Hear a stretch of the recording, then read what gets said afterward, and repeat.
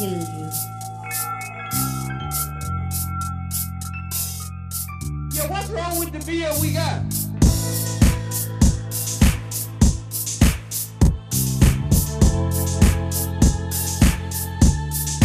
The deal we got came pretty good, huh?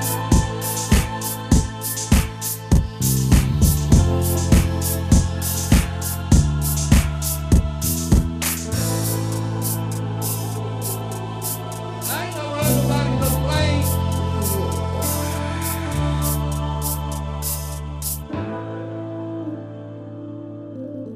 From Germany.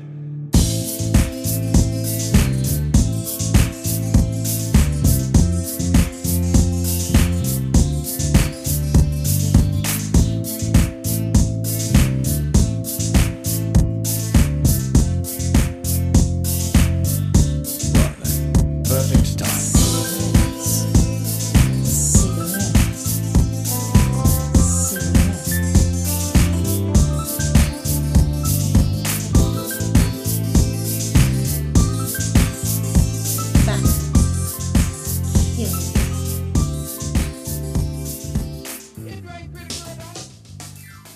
Good evening, ladies and gentlemen, and welcome to Anti-Nanny.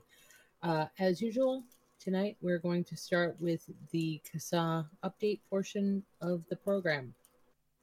Good evening, Alex. How are you? Good. How are you doing? I'm good. Welcome to the CASA update for the week of 2/24/2017. What's new and exciting this week, Alex? All kinds of things. Sorry, I missed last week. I was in DC. That's okay. I had a couple of meeting-filled days, and That sounds fun. the topic of discussion for a good portion of that was, of course, HR 1136, which is the FDA Deeming Authority Clarification Act of 2017. Right. And I was a little bit late at putting our announcement out about this, but we got it up on Tuesday. And we were urging people to take advantage of this week, which was it was a recess for Congress, and they were likely back in their home districts, also possibly holding town hall meetings. But there's a bit of should be an obvious acknowledgement there that there are other issues that are at the forefront of people's minds. And I have heard from other people, I actually talked to some people in Washington today who tried to go to a town hall meeting with one of their representatives, and it was just there was no place really for people to talk about the vaping or any other issue beyond I think rage at the Democrats being angry at Democrats and Affordable Care Act and stuff like that. So, and this is kind of one of our concerns, going into encouraging people to go to town hall meetings, but, are you really going to be able to cut through the noise? I'm sure that in some districts, you can get in edgewise, possibly in districts represented by a Democrat.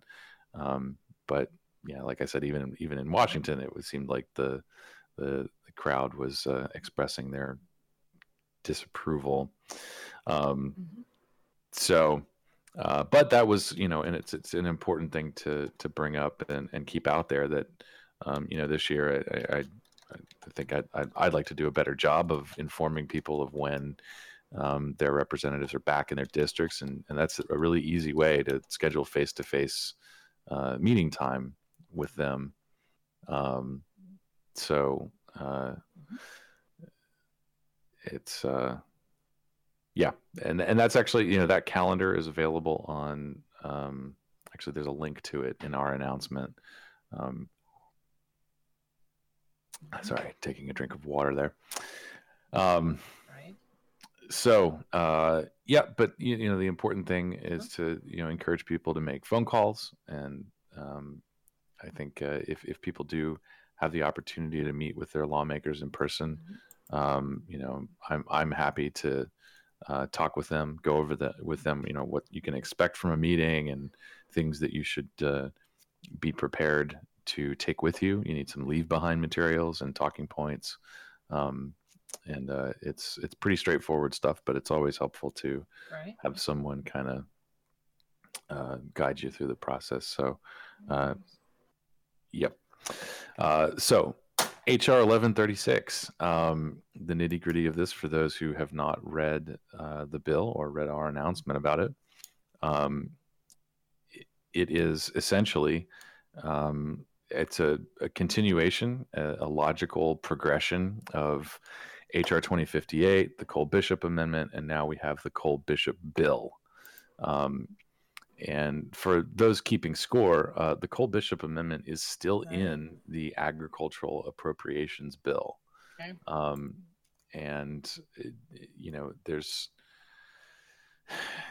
this may be another one of those situations where Congress decides to kick the can down the road a little bit with another continuing resolution. I'm not exactly sure. There was some sort of hemming and hawing and not really a lot of certainty as to whether or not that whole thing is going to go through the budget process. But the original Cole Bishop is still in that appropriations bill. So that's still there. Now we have this standalone bill, which added some extra language, which dealt with, one of our concerns. And I know that there were a lot of people in the industry that were concerned with the battery standards language. And the simplest way to describe this is if the FDA, while the FDA is directed to promulgate a rule about battery standards, but once that's done, if a device manufacturer needs to modify their product that was on market prior to August 8th, 2016, they now will not have to go through PMTA in order to make those updates to be compliant with the FDA rule. So that's an important thing. And I'm not a device manufacturer. I don't know the nitty gritty of it, but I suspect at the very least that gives some people some wiggle room there. And that was a big concern before because if you've got to make these changes, who cares? I mean, it's just more sort of de facto ban. There's no way that you can make it through PMTA. So, yeah. But HR 1136 fixes that. And this is this is part of the larger strategy. This bill is all about immediate relief. Their manufacturers, retailers, consumers need to know that these products are going to be around beyond August of 2018, which is a little over a year away.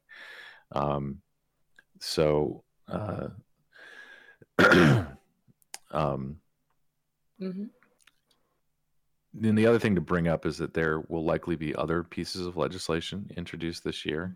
Okay.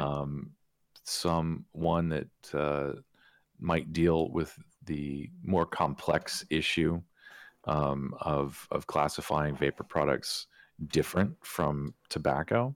Okay. And I want to just point out that when we're talking about that action in particular, that's a much longer conversation than what we're going to probably be able to achieve in the next year. Okay. Which is why a lot of this effort is focused on the predicate date. From the legislative strategy is focused on the predicate date change. So to put that into perspective, the existing Tobacco Control Act took probably over 10 years to get to the point where it was actually introduced. Sure. They started talking about giving FDA authority over tobacco products, as far as I know, in the mid 90s. Yeah. And it took a decade before, they actually had a piece of legislation. So, now we're talking about revisiting the Tobacco Control Act. We're talking about changing the mandate for the Center for Tobacco Products. Right. That has to happen in order to get them to embrace harm reduction strategies. Mm-hmm. So, that's not something that's going to get turned around in a couple of years. No. Yeah. No. So, this really is about living to fight another day. And so, Mm-hmm. um, Yeah. from the legislative strategy perspective, we are supporting HR 1136. Okay. Hopefully, fingers crossed, something happens and there's a companion bill in the Senate. No word on that yet, but that would be very helpful. Right. And so immediately, actually, the beginning of next week, we'll put out another note about support for HR 1136. Right now, as it stands, august8th.org Mm-hmm. points you to our updated email campaign Mm-hmm. to support this bill. Okay. Um, Updated uh, letter, some minor changes just to kind of note the bill. Mm-hmm. Um, and so that is still the place to go for the most up to date engagement. But one of the things that we were talking about last year was continuing to support HR 2058, Right. and we picked up about a dozen or so sponsors in the remaining few months of the session last year, and Right. those sponsors are people that we can reach out to and get their support for this bill quickly. Right. It should Mm-hmm. should happen quickly. So there's that list of 70 some co-sponsors from HR 2058. If you live in those districts, absolutely your participation is vital, Right. and get them to sign on as a co-sponsor. And there'll be um, some other groups of lawmakers that we'll probably be focusing on specifically. No details yet, but if you're a CASA member and you're signed up to get email alerts from us, be on the lookout. We will probably be reaching out to you Mm-hmm. via email, specifically because you live in a district represented by somebody that we need to get on board. So Okay. that's something we'll be working towards soon. So that's Yeah. exciting.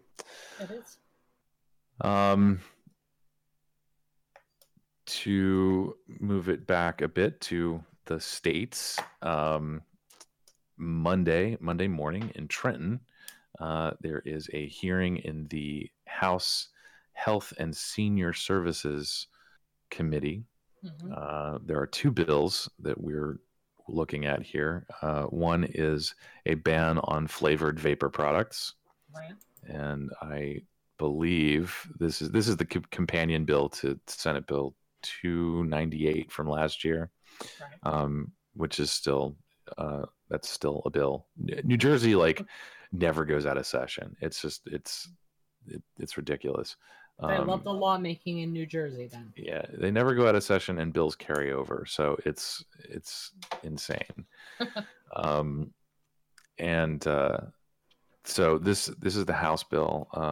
I don't have my thing opened, but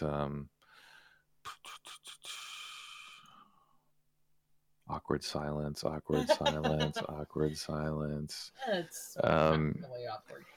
so New Jersey A3704. That is the bill that would prohibit flavors. Um, and the other bill is A4620. And this is, we haven't seen a whole lot of these around the country, but I Mm-hmm. suspect in the more tobacco control-y aggressive states, we'll probably see some of these things. This prohibits the use of price reduction instruments, so coupons, buy one get one, sales, Mm-hmm. rebates, anything like that. This prohibits that for tobacco products and vapor products, and obviously that's inappropriate Yeah. for all low risk products, honestly.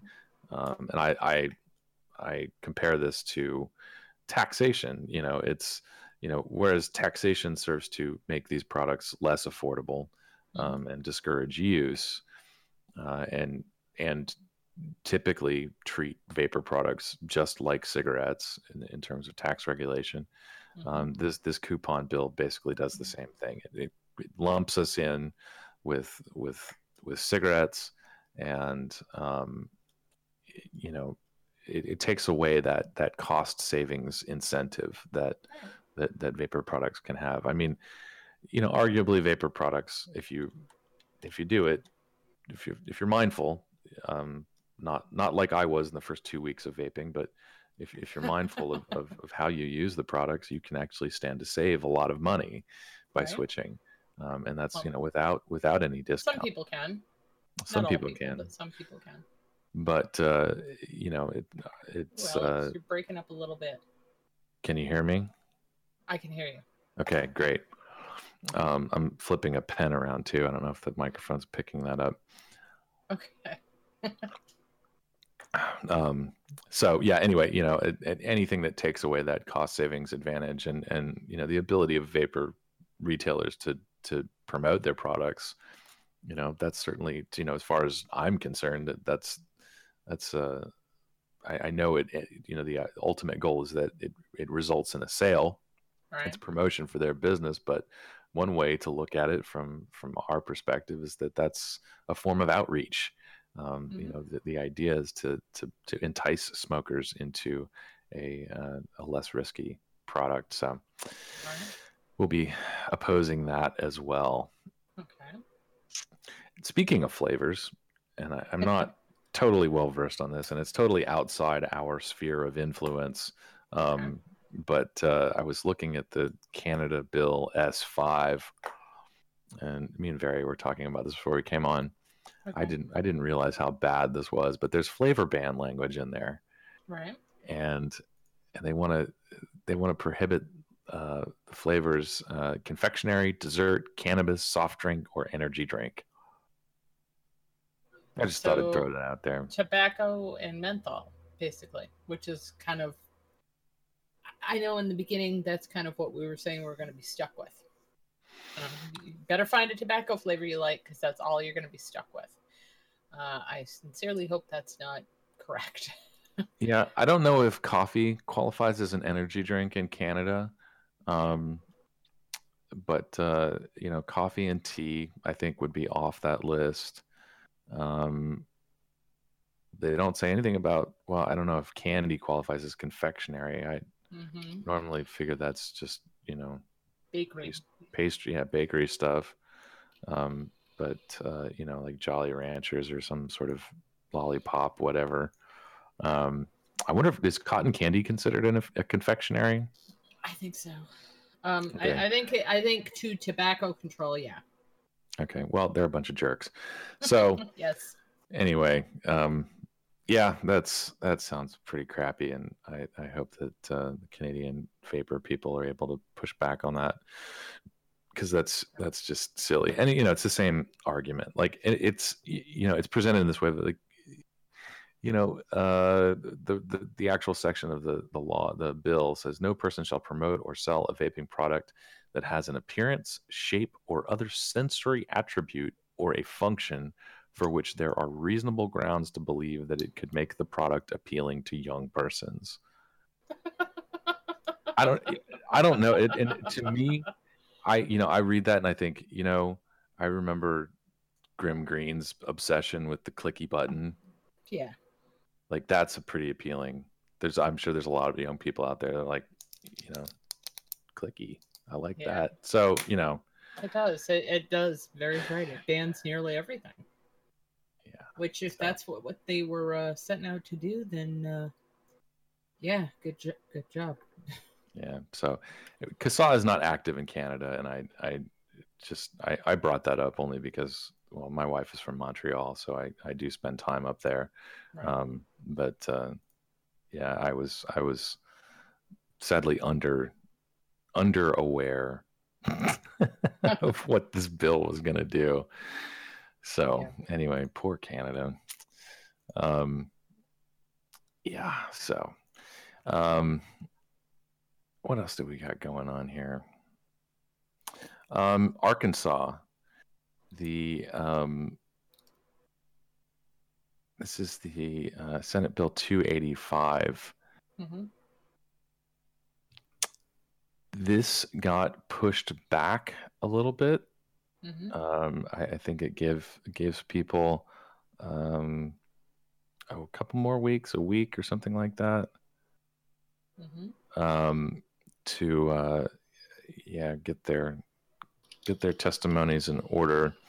So yeah, this was pulled back from the hearing that we had made an announcement about, Right. which is good news. I mean, that I think that shows that people sending in a bunch of emails, that tends to that does send a message that is effective, especially when we're catching things before they're going into a committee hearing.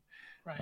So, but yeah, that was the Arkansas indoor clean air amendment, and it was kind of a weird thing with this. There were two bills in Arkansas.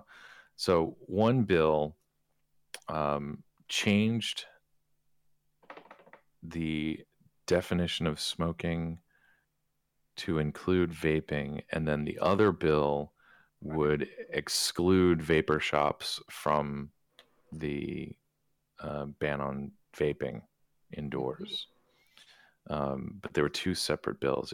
It's kind of strange how that worked out. I mean, just this indoor use ban should be defeated outright, and Right. you know, but so yeah, that's the update on that. There is also a tiny update on Kansas. We're days late on this, but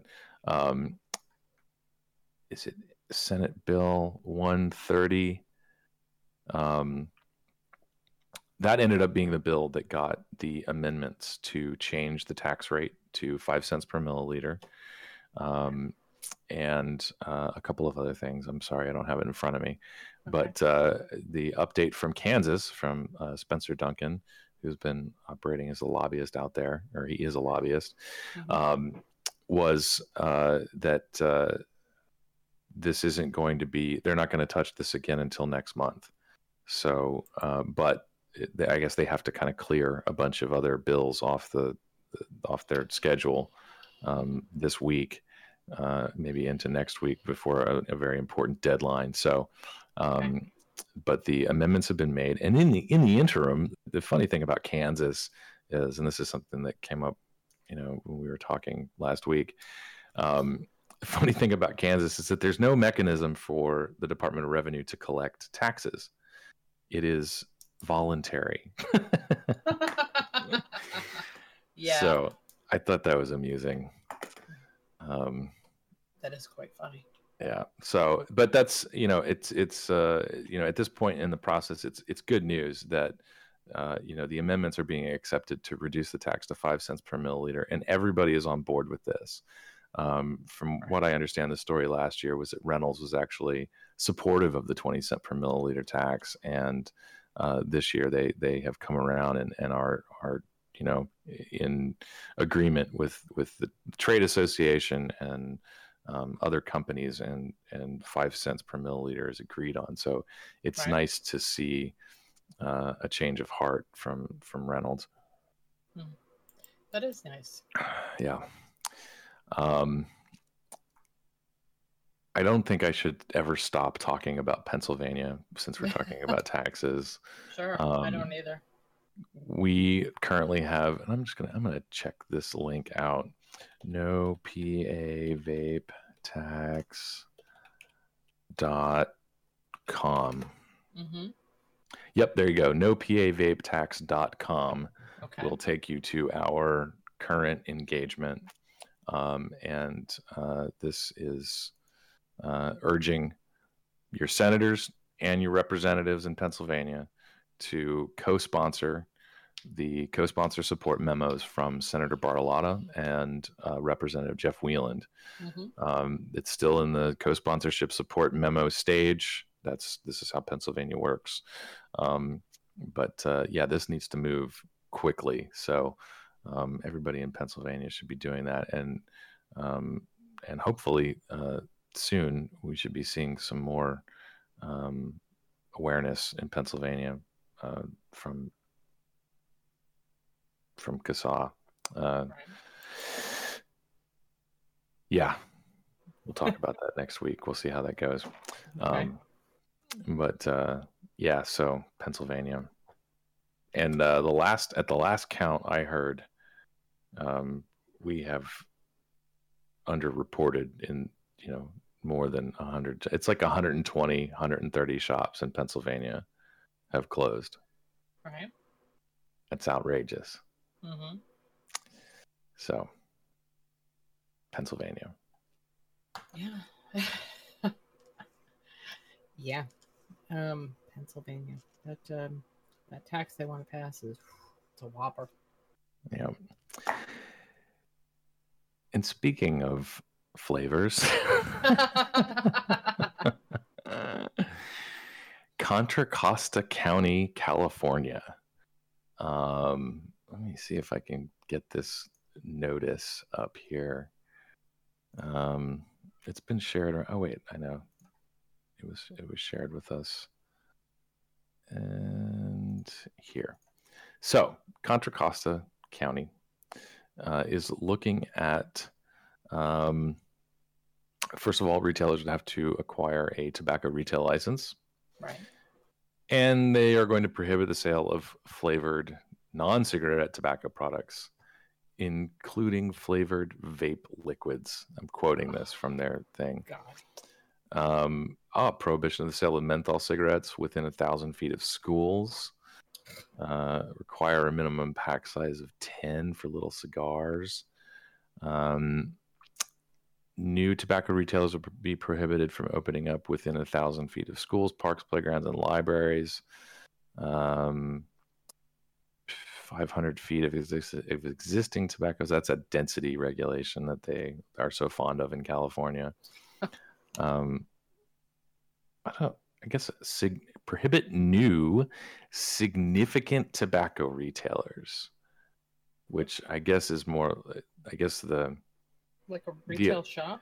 The human way to say that is like is a vape shop, or like a dedicated tobacco shop, right. A tobacconist. They only sell tobacco products. They only sell vapor products. It's only a hookah bar. It's not a significant tobacco retailer. Made up science terms. That's ridiculous. So these are all proposed parts of this bill, and that's, as I understand it, where this is. Right. It's still in draft form. Okay. And I believe there was a hearing at one point that ended up getting rescheduled or something like that. There was supposed to be a vote, or that didn't happen. I don't know what it is, but they're still shopping this around the county. And so anyway, if you're in Contra Costa County and you want to go to a little get together put on by Contra Costa Health Services to talk about this, you can do so Thursday, March 2nd, from 1 p.m. to 2:30 p.m. It's great. Sounds like a fun time. Yeah, they scheduled it on a work day in the middle of the day to maximize participation, I can only assume. Yes. So Thursday, March 2nd, from 1 p.m. to 2:30 p.m., Contra Costa Public Health, 597 Center Avenue, room 120 in Martinez, California. Nice. Yeah. That sounds like fun. If you could get there in time for your lunch, it sounds like you could have a lovely lunchtime with the aunties from Contra County? Contra Costa County. Yep. That sounds like fun. Take the day off. Treat yourself.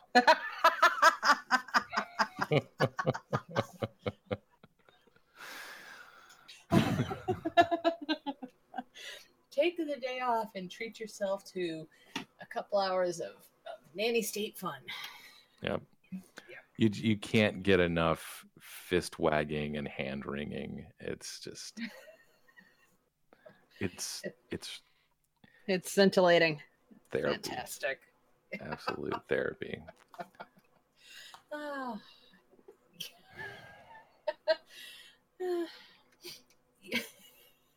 You know, what kind of cracks me up is I know I laugh at a lot of these things. It's probably not really appropriate, but this time, yeah, it seems like it's entirely appropriate. Um, and they always do this with the middle of the day thing and the middle of a work day. You know, when the majority of the planet is at work, it's ridiculous. Yeah, I mean, smokers are typically lower income. Mm-hmm. So, I mean, they're not really, it's not about getting input from them. It's about getting input from people that agree with you, which are, people that can just kind of take off in the middle of the day on a Thursday and Or get paid for it. yeah. Yeah, awesome for them. Yeah. Lots of fun. Um, so yeah, I kind of always thought, they should offer the opportunity for public comment if they're going to do this stuff, but they never seem to do that. Well, legally they are by What I mean. holding this little get together. But yeah, I mean, this is something that yeah, it's just we're going to go down that rabbit hole of why everybody hates smokers. So it's strategy. It's designed to keep people away, unfortunately. And they're the people it's affecting, so they're the ones who should be commenting the most. They got the most to lose. yeah, well, I mean, I guess, at the end of the day, their argument, of course, that this is all about protecting the children. And so, mom is really the person they want to hear from. And, the people they really want to hear from are the probably unwitting neo-prohibitionists who are basically probably going to show up and be like, I know you want to ban flavors and all, but why don't we just ban everything? Like, we should just do that. And that's the out of the box thinking that they're expecting. They're not interested in hearing a harm reduction argument. True enough. So, yeah. Sadly. Yeah.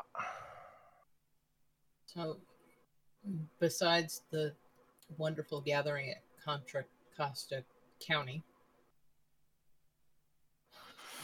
that's kind of all I have. There's a bunch of other stuff going on, and not everything that we are following is making its way into a call to action. And I would just point out that since all this started many moons ago, people have gotten active, and there are state associations, and these state industry groups have pooled their resources and gotten lobbyists, and so there's a lot of things happening behind the scenes that are not things that we report on regularly or would engage, would put a call to action out for. And in fact, I think Arizona is probably a good example of that. The trade association there has done good work behind the scenes to keep some bills at bay. And, even though I put out a call to action for a tax bill and was quickly contacted to say that it was not necessary that we got this. So, but we are mindful, and more often than not, I try to coordinate with people who are already sitting in meetings and have boots on the ground there. Yeah. So yeah. That's that. But if I have to have one final word, support HR 1136. Perfect.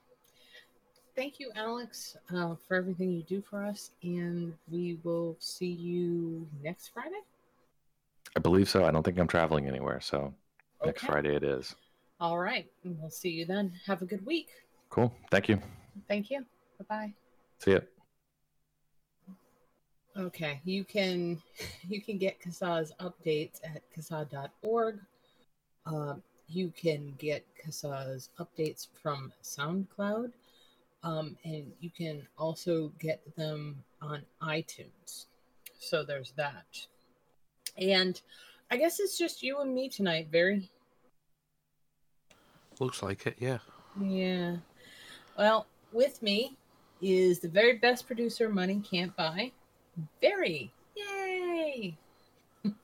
Yeah, look, So, the only reason I can't be bought is I'm a limited edition model, and they stopped making me in the 70s, and, you know. one of a kind. Yeah. Yeah. Yeah. Oh, God, it has been a week here in America. In fact, possibly the most interesting thing I read was this.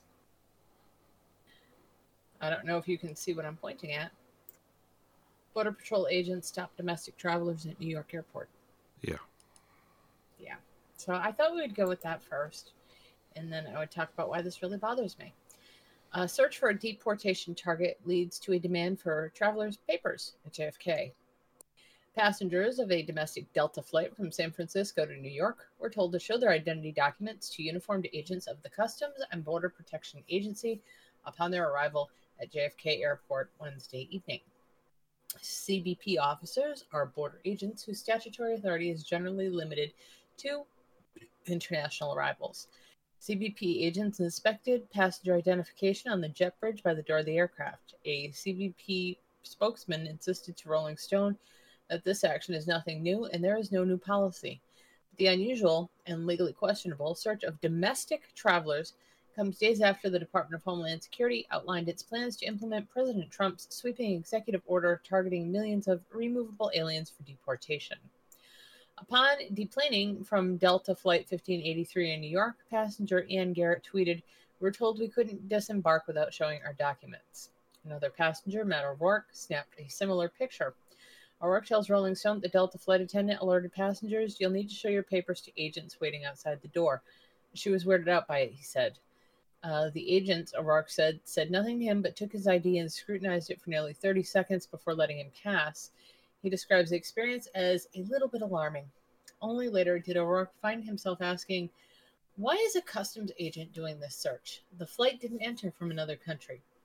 In a statement to Rolling Stone, a spokesperson for CBP said the agency had been asked to assist in locating an individual possibly aboard Delta Flight 1583 who had been ordered removed by an immigration judge.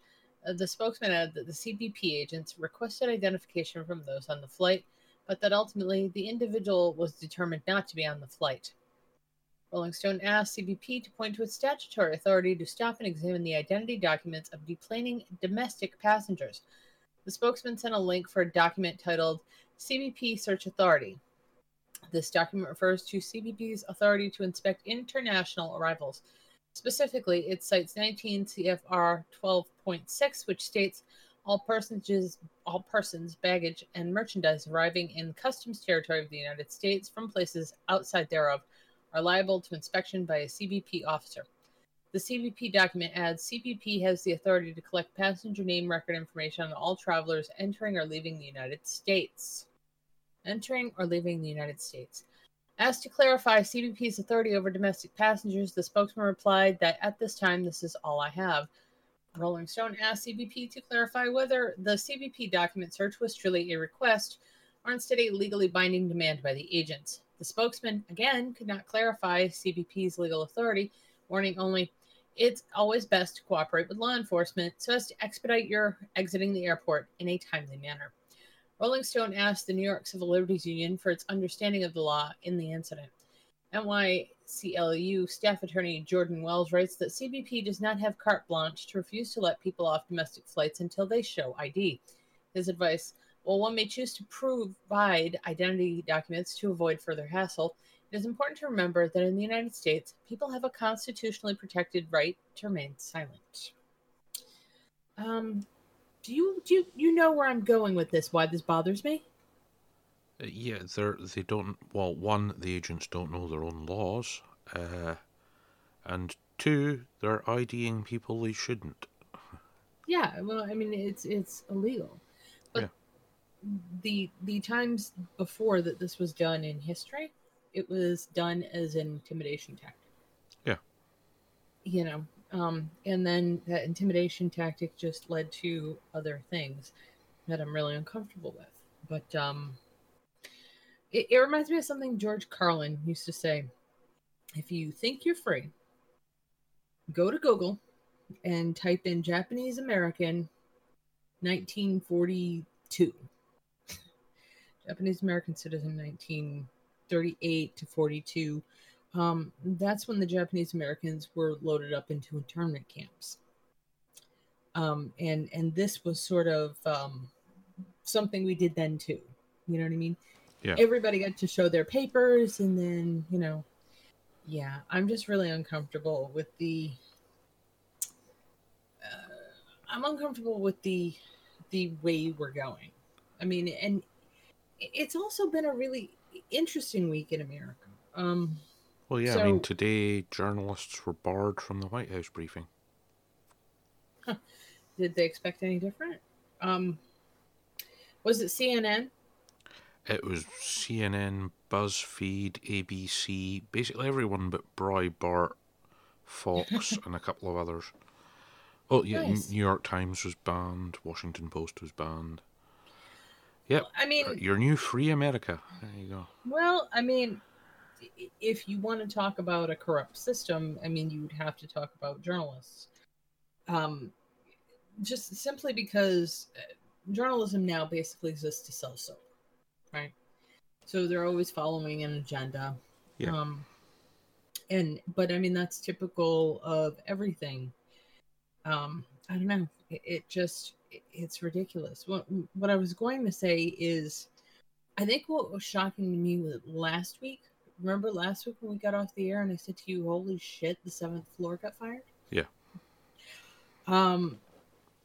So I guess I'll go back and say, Rex Tillerson went in and fired basically the seventh floor of the CIA. You don't really do that. I know I know maybe a little more about American politics than most people, but you don't generally mess about with the seventh floor. You've heard us talk about the deep state on here. The seventh floor has kind of always been known as the deep state from the time of Kissinger onward. That was the government inside the government, the shadow government, or at least a portion thereof.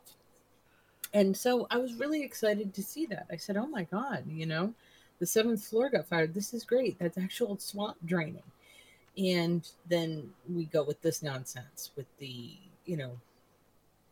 papers, please, and this, and I'm just very uncomfortable. Yeah. I'm uncomfortable with the whole thing. It's an interesting time. We live in interesting times. I will put it that way. Run, Rincewind, run. So I'm not really sure what to say about that. Except, I don't know. I think, I don't know. I have no idea. Pick one, Barry, because that one just depressed the shit out of me. Well, there's nothing upbeat. I can't believe they banned butter. Would be. I can't believe they banned butter. Yeah. There's if you click the link at the bottom, there's a video report that'll autoplay. I don't know if it'll autoplay in your country. Yeah. So it's pretty interesting stuff. Yeah, right. It's pretty interesting stuff. So, I mean, it's far more entertaining when somebody who has the budget to do a news program can do one.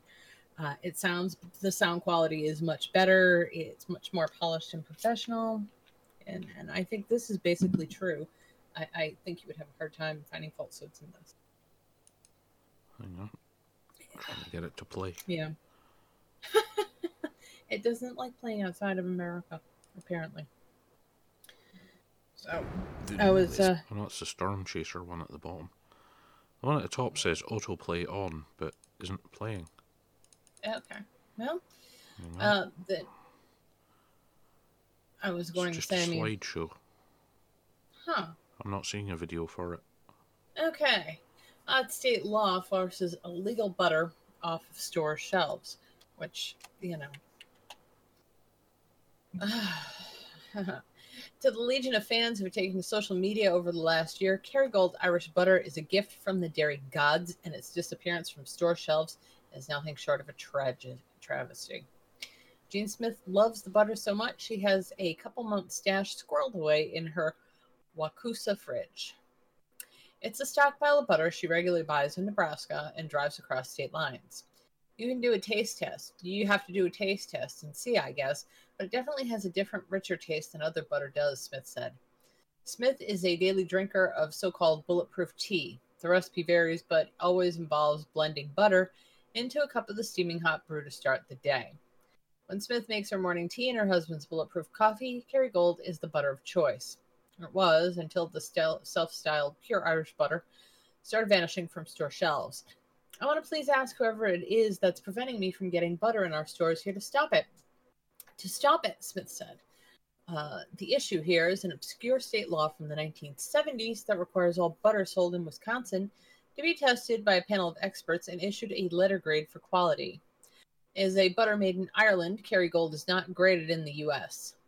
Lisa Miller, the marketing director of Aruna North America, the Irish dairy cooperative that markets Kerrygold butter in every U.S. state except Wisconsin. She said the company had no idea selling Kerrygold in Wisconsin was illegal until the state began contacting distributors about the law. A process of inspecting is a little bit different from the process here. The standards are universally very high, Miller said. For Wisconsin, not high enough. State statute spends pages detailing the steps needed to sell butter and the 32 different quality points on which it needs to be judged. Violating the butter law can result in fines upward of $1,000 or jail terms of 6 months. People like Jean Smith wonder what the law is really doing, shielding shoppers from inferior butter or fending off foreign competitors from Wisconsin's dairy industry. I feel suspicious. Who are you really trying to protect here? Are you protecting the consumers? Are you protecting Wisconsin dairies? Smith asked. A spokesperson for the Dairy Business Association, an industry lobbying group, did not return the request for comment. The state agency enforcing this law said they would only say what they already know. Okay, a representative of the Department of Agriculture, Trade, and Consumer Protection said Kerrygold is making a conscious effort to follow the state law and adapt to Wisconsin requirements. Lisa Miller confirmed a potential fix could be in the works. So we're working on some options that will meet requirements for the way the inspection process has to work, Miller said.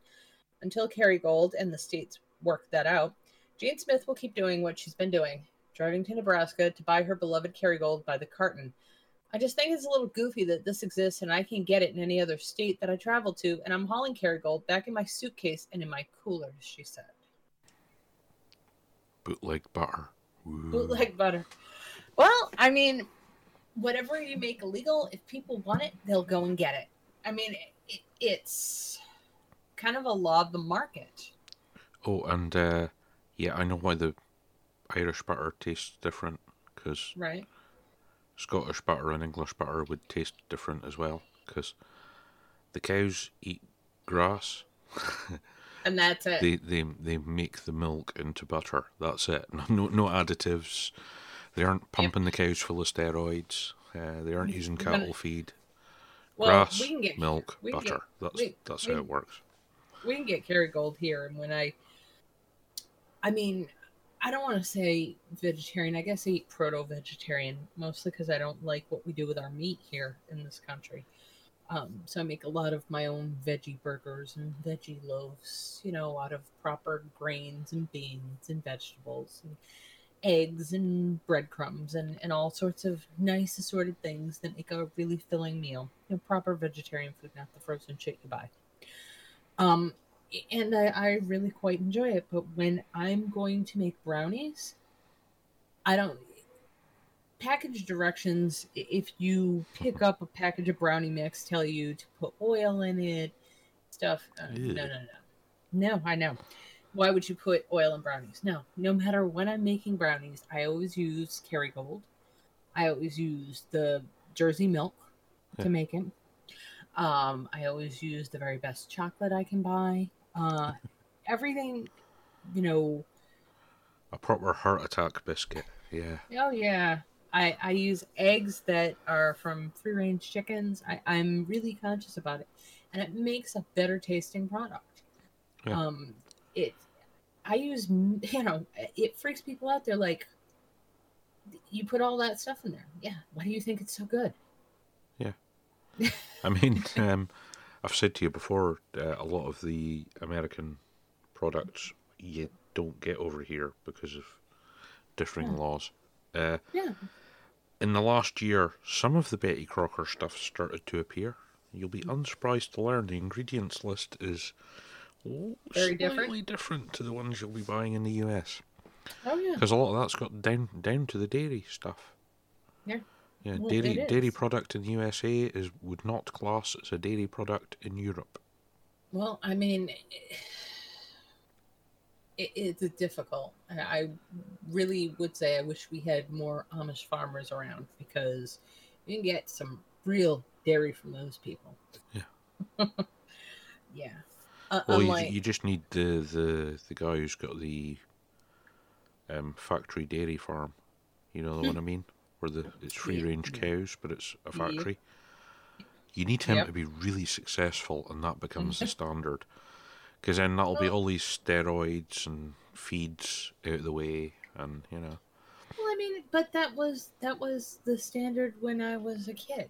Yeah. Your cows were outside. They were wandering around. You weren't giving them M&Ms. Yeah, you weren't having Skittles and ice cream and shit shipped to Skittles and ice cream, for God's sake. I mean, I'm always kind of like, that freaked me out. That one story about Skittles for cattle. Well, I remember when Jamie Oliver was doing this thing on American school food, and he was just going apeshit that instead of normal, natural milk, the only milk they had for the kids was skim, like banana and strawberry and chocolate. And he's like, "Where's the milk? Where's the unflavored stuff that ain't full of chemicals? Where's that?" Well, and they're like, "Oh, we don't have that." Well, I mean, here's the thing. If you ask anybody from any other country how they would describe American food, do you know what they all say? Sweet. Yeah. It is. It's our food is your e-liquid's that way as well. I can't say anything. I like a proper British custard. If I'm British custard's sweet, but then it's a dessert that you only eat sparingly. So yeah. Right. Well, I'm just saying that's what I like to vape, is a proper British custard flavor. But right, e-liquid flavor. Yeah, they're quite sweet. Yeah, they're supposed to be sweet. Custard is sweet. Yes, but if you want less sweet, it's blancmange. Now some places make a nice flan flavor. Yeah, which is also a nice. It's nice. It has hints of like caramel and cream in it, but it also has the little bite of the cinnamon, which takes away from that ever so sweet flavor. I will say I hate the reformulated custard when you exhale. It smells. And I think I've talked about this before, where I grew up. We had a septic system because it was the fucking country. And that was how you dealt with your sewage. Big tank, don't fall in it. Yeah. Yeah, big tank, concrete cover over it. Don't fall in with the animals. Basically, you will.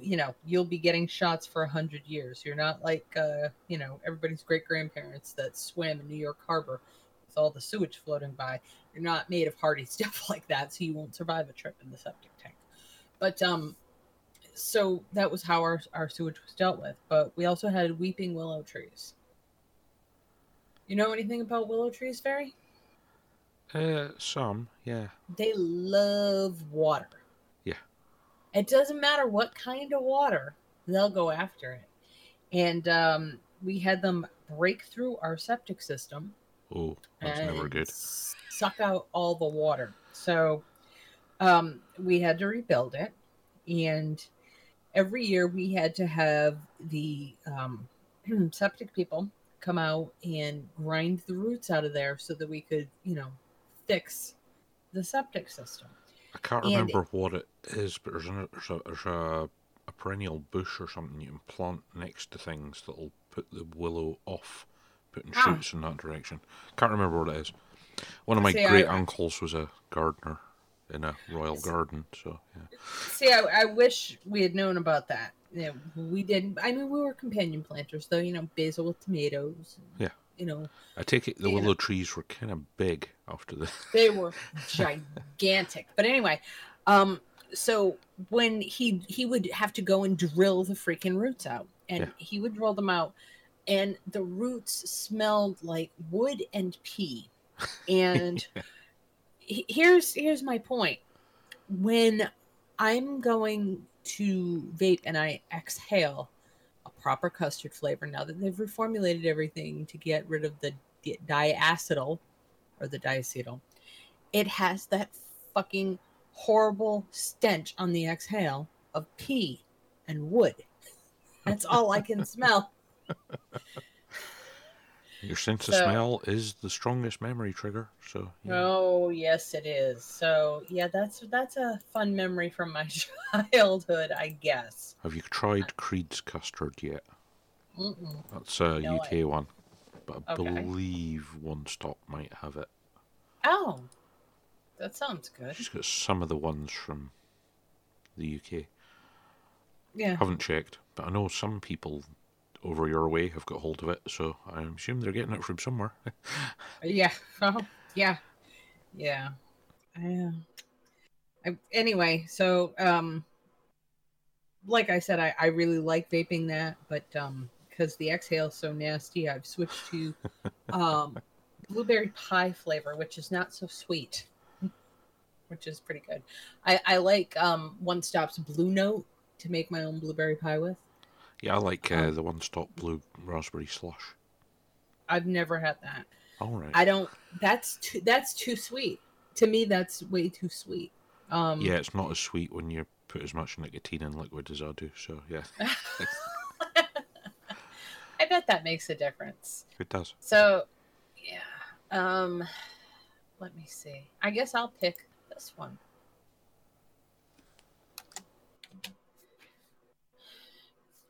Germany. They've always been kind of ahead of the curve on privacy, I think, don't you? Almost most of Europe, yeah, we don't like people sticking their nose in where it's not wanted. Right. So German regulators urge parents to destroy Wi-Fi connected dolls over surveillance fears. From the Barbie Needs a New Firewall department. And that's from Tech Dirt, by the way, and I'm going to talk about Tech Dirt in a couple of minutes. For a while now, we've discussed how your children's toys are quickly becoming the latest and greatest privacy threat, courtesy of a cryptic or half-cocked privacy policy, and the treatment of device security as an afterthought rather than part and parcel now for the privacy dumpster fire that is the Internet of not-so-smart things era. Numerous privacy groups have complained that smart Barbies and other toys not only now hoover up and monetize children's prattle, but leave the door open to the devices being used nefariously by third parties. The problems accumulated in a lawsuit last December here in the States against Genesis Toys, maker of smart toys like My Friend Kayla doll and the IQ Intelligent Robot. The lawsuit accuses the company of violating COPPA, the Children's Online Privacy Protection Act of 1998, by failing to adequately inform parents that their kids' conversations and personal data collected by the toys are being shipped off to servers and third-party companies. The privacy policy for the toys does warn users that companies like Nuance Communications, which, by the way, is also a government defense contractor, will receive this data for analysis. Why? Does that strike you as odd? Just a little. Yeah, I have a real problem with children's, banter being sent off to, a defense contractor. Okay. We may use the information that we collect for our internal purposes to develop, tune, enhance, and improve products and services, and for advertising and marketing consistent with this privacy policy. It continues. If you are under 18 or otherwise would be required to have a parent or guardian consent to share information with Nuance, you should not send any information about yourself to us. The lawsuit alleges the toys are violating COPPA because they're marketed to ages 4 and up and being mostly used by kids under 18. Under COPPA, companies gathering kids' data have to provide notice to and obtain consent from parents and regarding data collection. They also have to provide parents tools to access, review, and delete this data if wanted, as well as the parental ability to dictate that the data can be collected but not shared with third parties. The complaint suggests neither Nuance nor Genesis Toys are doing any of this. But Genesis is also under fire for the fact that toys just aren't all that secure. A report by the Norwegian Consumer Council found that a lot of data being transmitted by these toys is done so via vanilla unencrypted HTTP connections that could be subject to man-in-the-middle attacks. While Genesis faces a lawsuit here in the States, the FTC has yet to act against the company. Overseas, however, German regulators are taking a different tack and urging parents to destroy the data collecting dolls entirely. An official watchdog in Germany has told parents to destroy a talking doll called Kayla because the smart technology can reveal personal data. The warning was issued by the federal network agency Bundesstaat, which oversees telecommunications. Researchers say hackers can use an unsecured Bluetooth device embedded into the toy to listen and talk to the child playing with it. As it stands, German regulators say that a Bluetooth-enabled device could connect to Kayla's speaker and microphone system within a radius of 33 feet. As a result, the doll is effectively treated as a concealed transmitting device, illegal under an article in German telecom law. A spokesman for the Federal Network Agency said it doesn't really matter what shape the device took. It could be an ashtray or a fire alarm, and it would still be illegal. While demanding destruction of the dolls may be overkill, it's just another example of how privacy and security apathy continue to haunt the Internet of Things space. So, what was disturbing in 1984-ish about that? To be fair, they are kind of over-egging. Nuance were dealing with communication stuff long before they got any government contracts anywhere. Yeah, but they're still... They used to do voice translation software and all that kind of stuff. So, yeah. Well, I'm sure they did. I'm just saying, I don't know. I would be uncomfortable with, if I had a child, a defense subcontractor having any sort of information about them. You know, more than they already have. You know, because we know what Edward Snowden said. They are currently selling those dolls in the UK, but if Germany bans them, don't know what will happen here. What with Brexit and everything, but yeah. Yeah, but you guys are pretty. You've got. I bet in the UK they've probably got something in the terms and conditions. Maybe. Purchase of this means you agree to blah blah blah blah blah. Possibly. And of course the Germans have pointed out that no, that's not active consent. Oh yeah. That's probably what's going on there. I think so. I mean, I don't know. I just... There's two versions. There's a normal Kayla and there's Princess Kayla. Ah, I did not know that. Yeah, apparently. Yeah, I don't have kids, so, you know, I've got cats and I went and looked at the website. Yeah. Well, I mean, I guess to be fair, then even Dragon Tech would be pretty bad. Dragon Tech software would be pretty bad to have as well. Yeah. I don't know if anybody's ever looked at the privacy concerns for that, but that transmits your data other places you might not want it to go. Well, most of the voice recognition stuff now relies on cloud-based systems, so yeah. Mm-hmm. Yeah, I don't know. I just have a problem with it. But I was going to say, I was going to talk about Tech Dirt, and let me grab something here. Because I'm trying to describe what's going on with Tech Dirt, and I don't know any really good way to do it. But they're being sued. And they're being sued for something really stupid. I mean, you know how Tech Dirt really breaks everything down and rips it apart so that anybody can understand what's going on in the space, right? I mean, anybody can read Tector and you get an idea about what's going on, and you can understand it. And Tector's like one guy. I think most people don't know that. Tector is just one guy who's just blogging this stuff. And he's doing a fantastic job, but he criticized someone who said they invented email, which they did not do. No, I believe that was someone in the U.S. military originally. Yeah, I mean, don't get me wrong. He did do some work on the email system we have with our inboxes, but he did not invent email. But he goes around and tells everybody he invented email. And this guy is suing him, but he's being backed by the guy who sued Gawker. All right, yeah. Yeah, the guy who helped Hulk Hogan shut down that whole magazine there. Yeah. That lawsuit is being backed by the person that backed the Hulk Hogan lawsuit, so they're kind of fucked.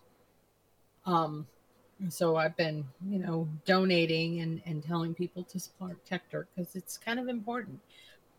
It's nice to have somebody who breaks it down. Yeah. In the space for, like, I like technology. I don't fully understand it all, but I love to read Tector. Ars Technica is very technical a lot of the time. Wired. Oh, God. What can I say about Wired? I wish Wired didn't have as much adware attached to their stories. It makes it really difficult for me to share it with people. And it makes me feel dirty when I do. When they cover something really, really good and I want to share it with people, I don't want to share something with people that they're going to have to go through and completely clean their system after reading like I do. So I tend not to share a lot of their stuff anymore. But those are some of the really good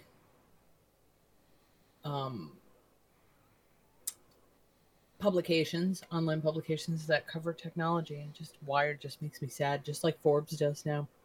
Forbes used to be much better, and now, they won't let you read something unless you allow tracking, which sucks so much. Because they have some really good stuff there. They have a lot of really good stories about tobacco harm reduction and the like, and I don't know. Oh, I did try to tell one of my friends last night who uses a VPN because they live in a foreign country. You really got to get away from Tor. She's like, "Is there anything else out there?" I'm like, "Yeah, I'll get you some names after my podcast. I'll give you some links." I2P. Yeah, yes. Exactly. I'm like, you really don't want to use Tor. I mean, I kind of can't stress enough how deep the government has its hooks in Tor. I mean, they fucking invented it. So that should give you a clue. But what kills me is all these people who are privacy-minded people, or are people I think are privacy-minded people. People like Glenn Greenwald, people like Ed Snowden. They keep talking about using Tor, and it's like the worst idea. And especially now that, what is it? The FBI is like reading all the old Tor mail stuff and sending it to the FBI is sharing seized Tor mail data with the DEA. Yeah. It's kind of not a good thing at all. It's really bad. So, yeah, I2P? Yeah.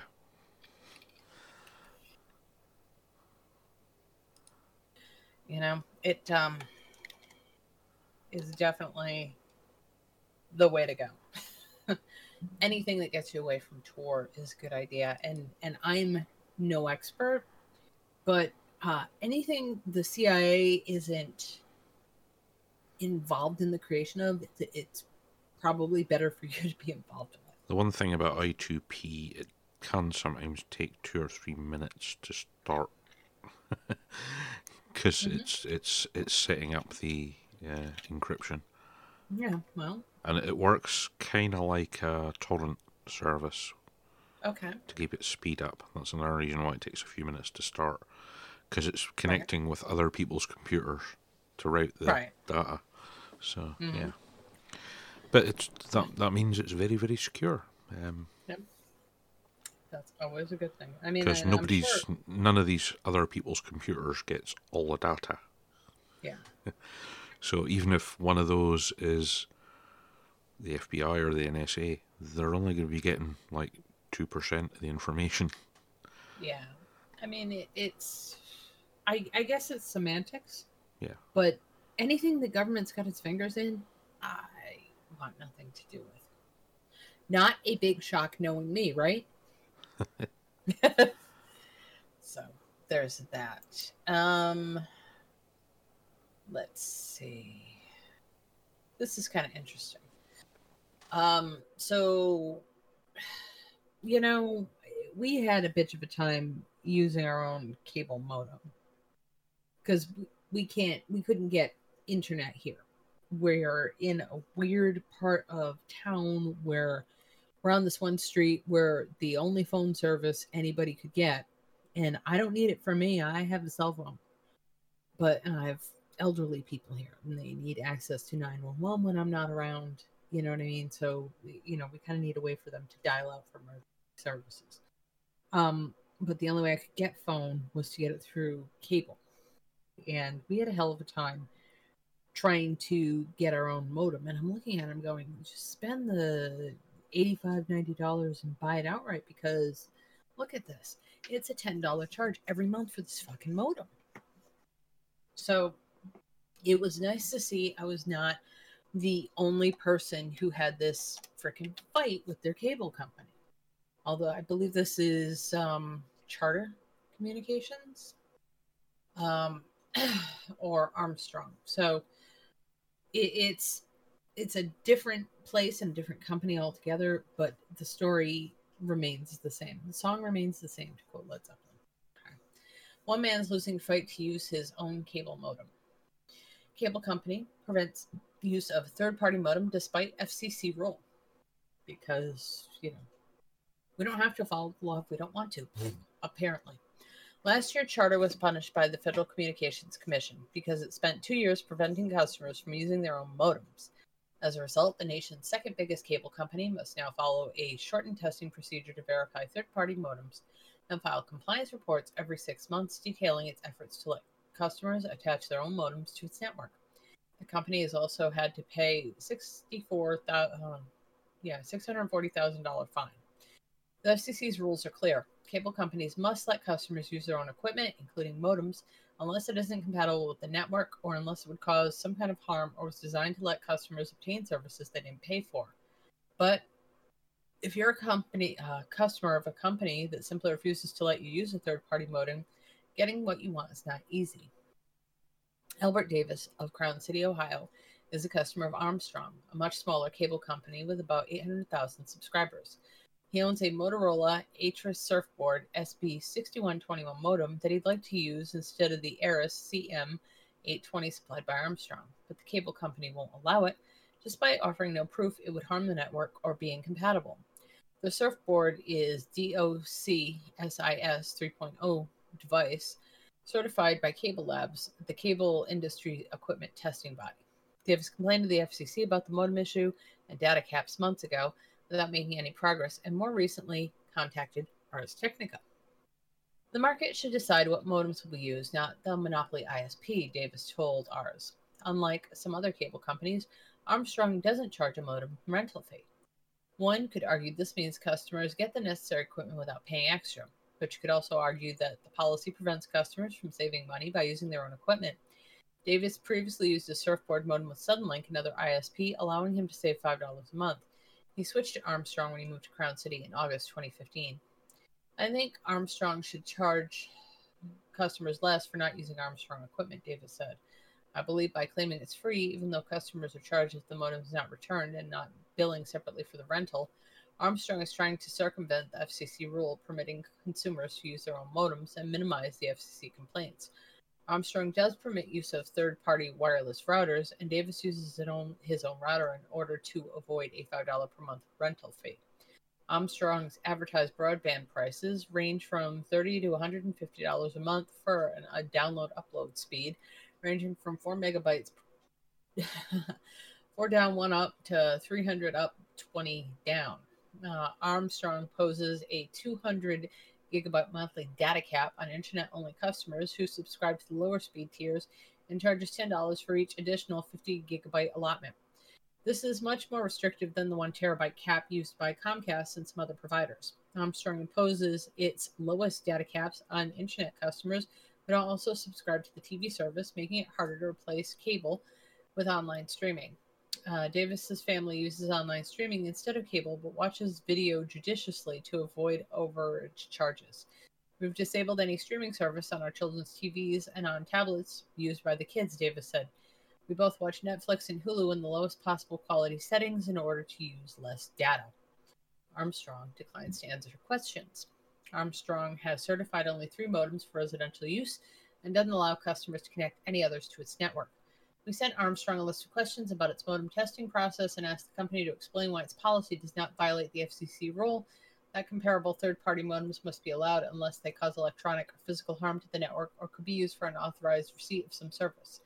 One of the questions we asked Armstrong includes why it can't support any modem that uses the same version of DOCSIS as its cable system. RCM, for example, gives customers instructions on how to avoid monthly rental charges. Instead of allowing only a specific router, RCN tells customer to get just about any modem supporting the DOCSIS 3.0 standard. We asked why Davis's specific modem isn't allowed. Armstrong declined to answer any of our questions and instead provided a general statement. As a regional privately held provider, Armstrong, as a matter of policy, does not comment in the press regarding either customer issues or company regulatory policy. Armstrong VP of Cable Marketing, David Waltham, told ours. As a general statement, Armstrong is immensely proud of our 50-year track record of providing excellent award-winning customer care and our unflinching compliance with all federal, state, and local regulations. With respect to our customer, we look forward to addressing his needs directly with him, should he choose to contact us regarding this or any other broadband-related matter. Davis did contact Armstrong about this issue. He provided ours with screenshots from his chat with a customer service representative. The rep told Davis, "We normally discourage customers from purchasing their own modem since many of them are not compatible with our network. Armstrong is not able to support your brand of modem." The rep also said, while noting that Armstrong supports a few other DOCSIS 3.0 modems from Eris and Harton. Customers must use Armstrong's modem. Davis also provided us Armstrong's official response to his FCC complaints from back in April and June of 2016. Mr. Davis mentions in his complaint that Armstrong refused to install his combination modem/router when connecting the service. Armstrong's policy permits its customers to use their own router. However, customers must use Armstrong's modem, which is provided free of charge. Armstrong complaints team wrote to the FCC and Davis in the April letter. That is not totally correct, since Armstrong does allow 3 models of modem that customers can purchase on their own. The next letter from Armstrong in June said that an Armstrong executive told Davis that he may indeed install non-harmful retail cable modem hardware consistent with FCC rules, but provided no evidence that Davis's modem would harm the network. The letter said that Armstrong believes the complaint has been resolved. On the data cap issue, Armstrong points to an FCC statement calling data caps a reasonable bandwidth management tool and noted that it is following practice used by larger ISPs. Many of the larger internet service providers in the country have established such limits in the past years, and such policies are rapidly becoming industry standard, Armstrong wrote. An FCC spokesperson declined to comment on whether Armstrong is violating any rules. Modem maker pay cable companies for testing. Charter's punishment by the FCC came in response to a complaint from modem maker Zoom Telephonics. Davis recently contacted Zoom CEO Frank Manning about Armstrong, and Manning told Davis that he'd try to help and would forward the information to the appropriate FCC officials. Blocking customer modems is very much against the intent of Section 629 of the Communications Act, which was to encourage an open retail market. In my view, barring customers from using suitably certified customer-supplied modems violates Section 629, Manning told ARS. Former FCC Chairman Tom Wheeler cited Section 629 requirements when he tried to impose rules making it easier for cable TV customers to avoid set-top box rental fees. But he wasn't able to get the controversial idea passed before the presidential election. The new chairman, Ajit Pai, a Republican, took the plan off the table. While Zoom put significant resources into fighting Charter over modem attachments, it isn't planning a similar battle against Armstrong. Many believes that small cable companies should be expected to follow the rules just like big companies, but there's a greater return on investment from fighting big cable companies like Charter than a much smaller one like Armstrong, he said. I think it's a question of whether it's worth the energy to fight Armstrong. Zoom still believes that Charter should charge a separate modem fee so customers can save money by using their own equipment.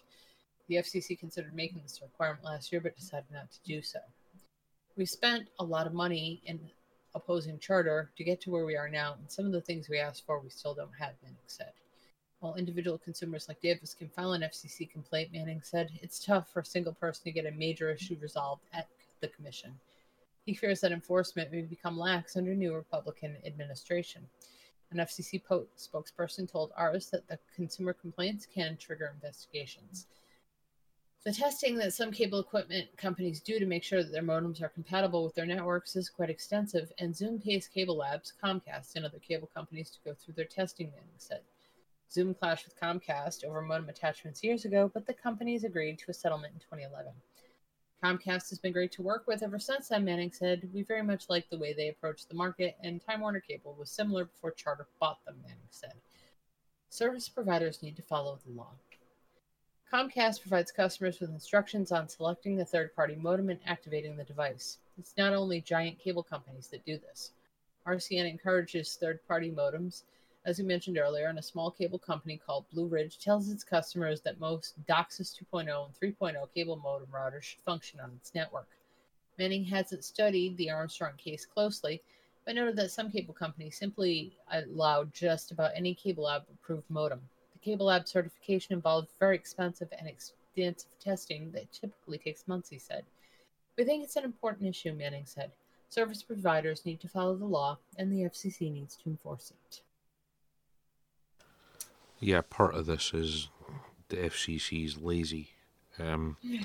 Issues like this cropped up in the UK when broadband started getting popular, and our regulator here responded by the fines in the UK for these companies are charged by the day. Suffice to say, most of the companies pretty quickly sorted out any problems. I bet. Because, you know, it's like, you're doing something wrong with that customer's service. That'll be a fine of £500 a day. The regulator over here is kind of strict. It's amazing how quickly that stuff gets fixed. I mean, the only company that ignored the regulator for quite some time was British Telecom, funnily enough. Laws got passed breaking British Telecom's monopoly. It meant that third-party companies were supposed to be able to be allowed to go into the telephone exchanges and install equipment, etc. Basically link into the system. And BT was refusing to do this. They were getting charged something like £100,000 a day for 3 years before they finally started letting other companies in. You know, I mean, it's really, it's kind of strange.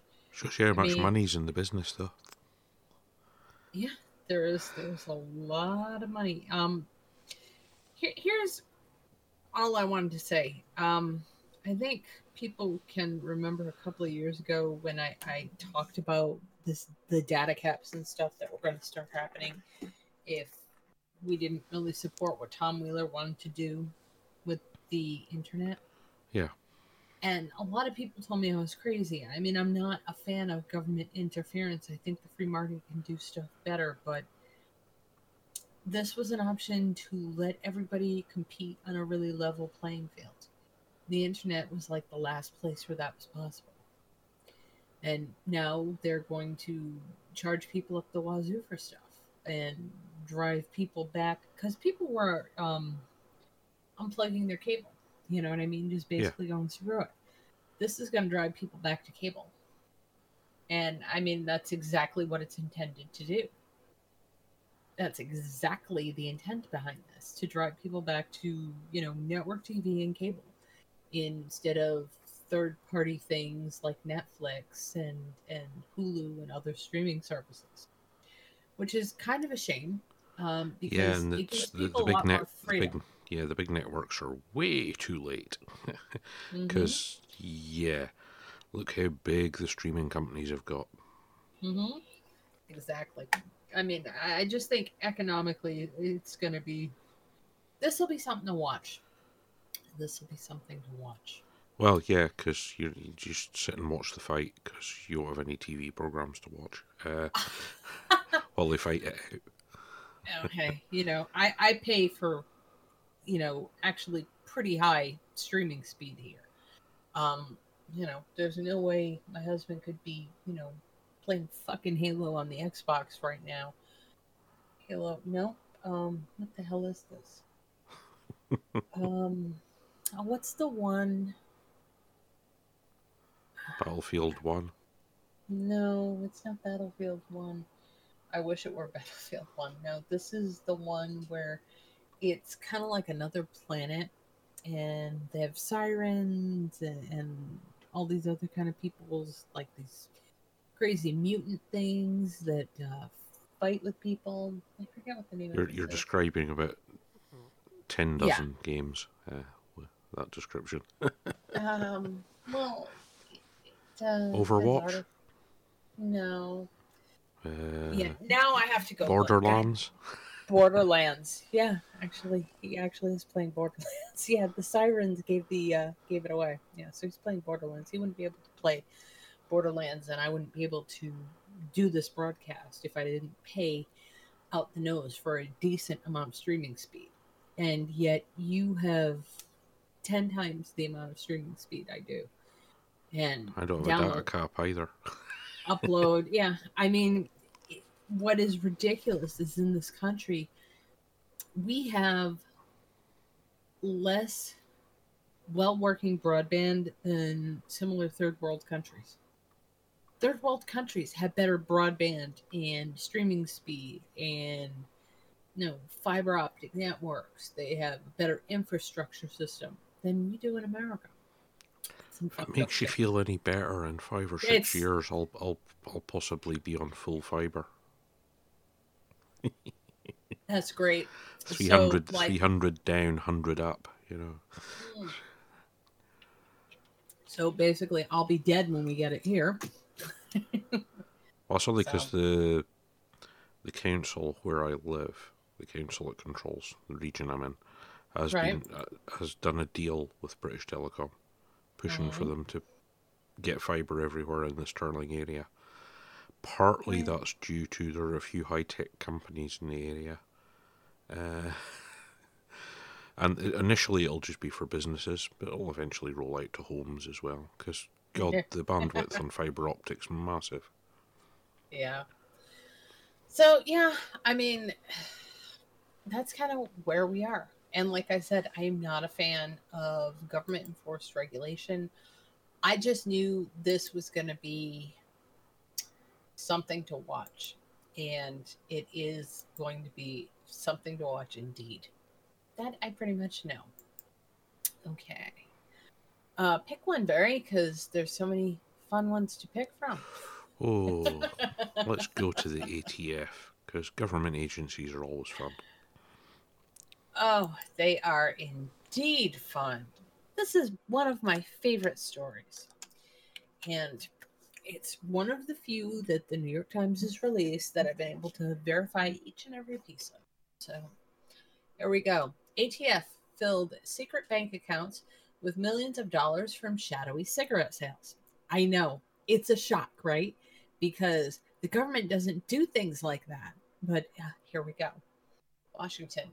Working from an office suite behind a Burger King in Southern Virginia, operatives used a web of shadowy cigarette sales to funnel tens of millions of dollars into a secret bank account.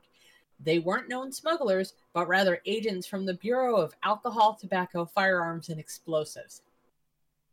No conflict of interest there.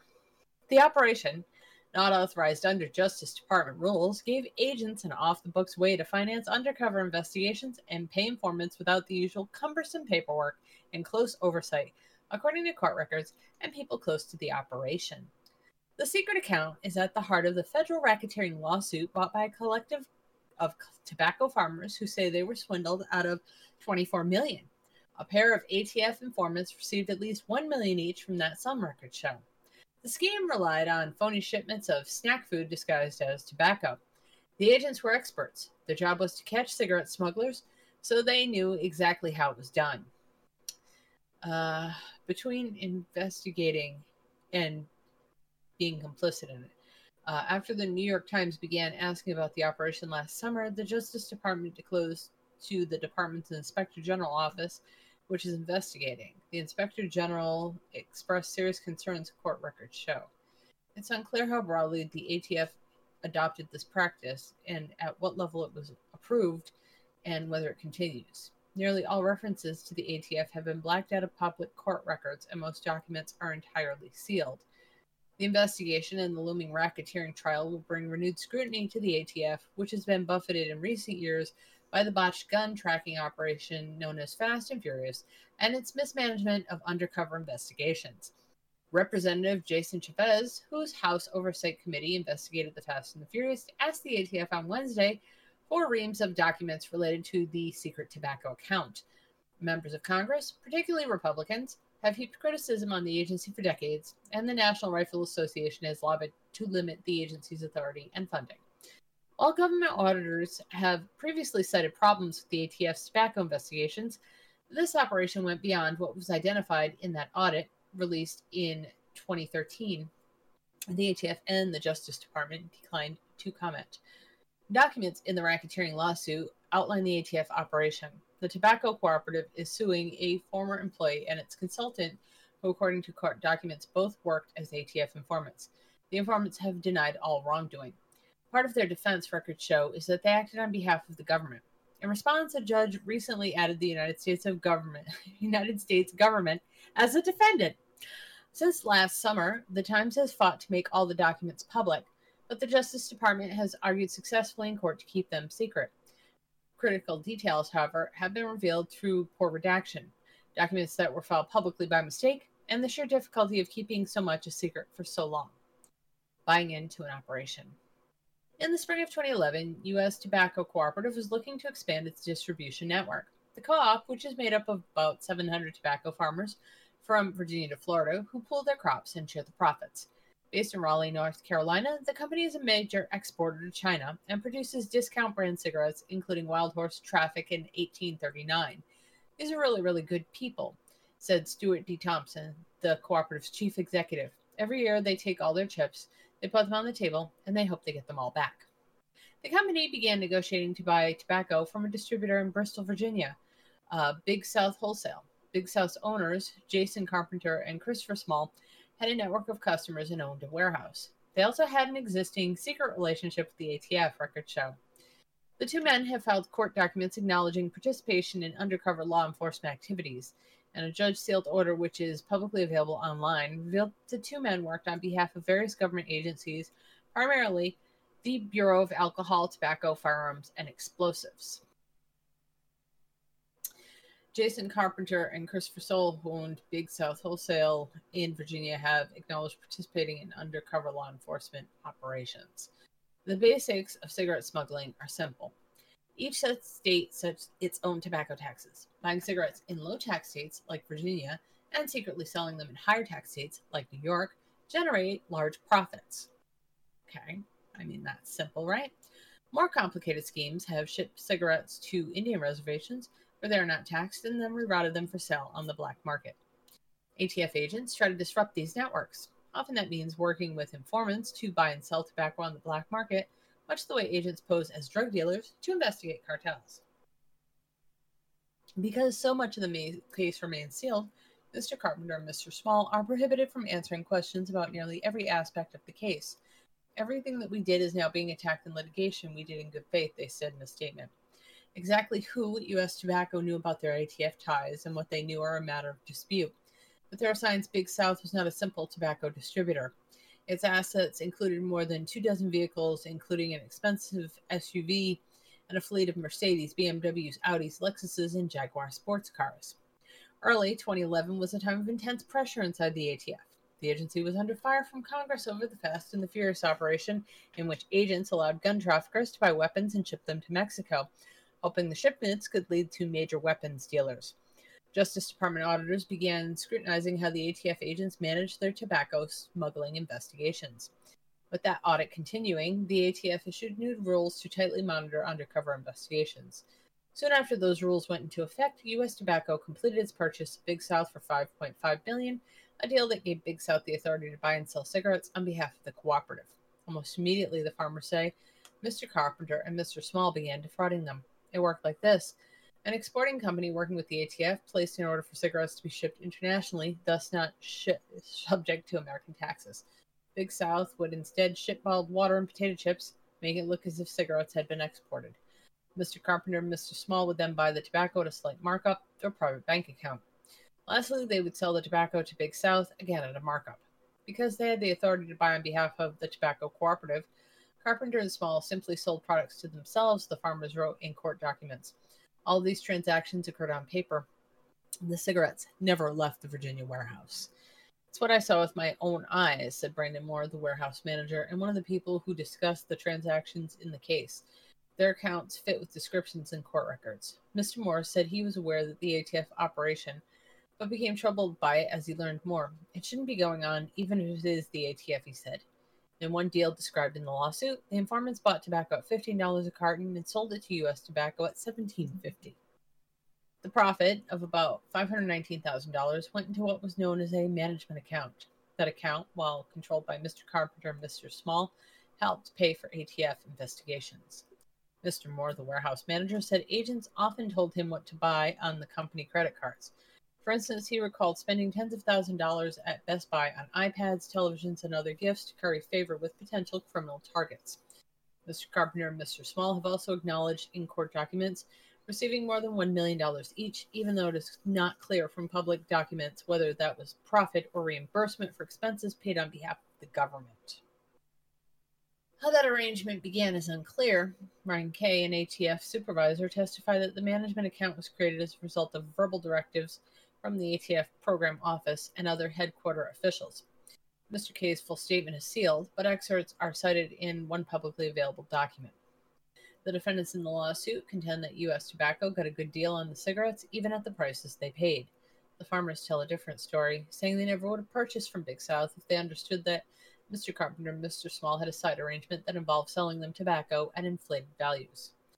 Thomas Linsnack, a retired ATF agent who was involved in the operation, dismissed suggestions that anything was done improperly. He said he could not discuss the Big South because the Justice Department was still conducting investigations based on information developed during the operations based at the warehouse. The arrangement began to break down in 2012 when Mr. Thompson joined U.S. Tobacco as the chief financial officer. He was curious why his warehouse was placing so many orders for a brand of cigarettes that competes against U.S. Tobacco. He could not get a straight answer, the company said in court documents. In March 2013, Mr. Moore picked up the phone, called Mr. Thompson, and explained what was happening. I did what I did because of the ethics of it, Mr. Moore said recently. What was happening there was wrong. Once U.S. Tobacco discovered the bookkeeping irregularities, it reported them to the Justice Department, which investigates white-collar crime and government misconduct. Records show the Justice Department, which includes the ATF, investigated some aspects of the case, but no charges were filed. We voted unanimously to give everything we had to the government, said Charlie Bratton, a U.S. Tobacco board member whose family had worked in the same North Carolina soil for generations. We thought they would take it and run with it. What happened was they fought us tooth and nail. Because of the sealing order, Mr. Thompson, Mr. Batten, and others are prohibited from discussing what happened to the money, even with their own farmers. 3 years later, into its lawsuit, U.S. Tobacco still cannot disentangle itself from the government. The cooperative recently told the judge it was under investigation by the Treasury Department. All those secret tobacco deals, it turns out, should have been taxed. and the government wants its money. Yeah, and that's the only reason the investigation's going anywhere. Mm-hmm. That is Well, yeah, exactly they had to start in on the tobacco market because the CIA allegedly markets the cocaine and heroin. So Well, see, ATF should have just billed itself as a fucking superstore, and we would have been right where we needed to be. Your alcohol, tobacco, and firearm superstore. Come on down and get you some. All right. So, yeah. Government corruption. It's shocking, right? Okay. I'm going to go here, I think. With sales depressed by soda tax, Philly grocers look to cut jobs as mayor blames greedy soda industry. Taxes. One of the city's largest beverage distributors is planning to cut 20% of its workforce. Grocery stores across the city are also planning to shed jobs. It's one of those basic laws of economics. When you tax something, you get less of it.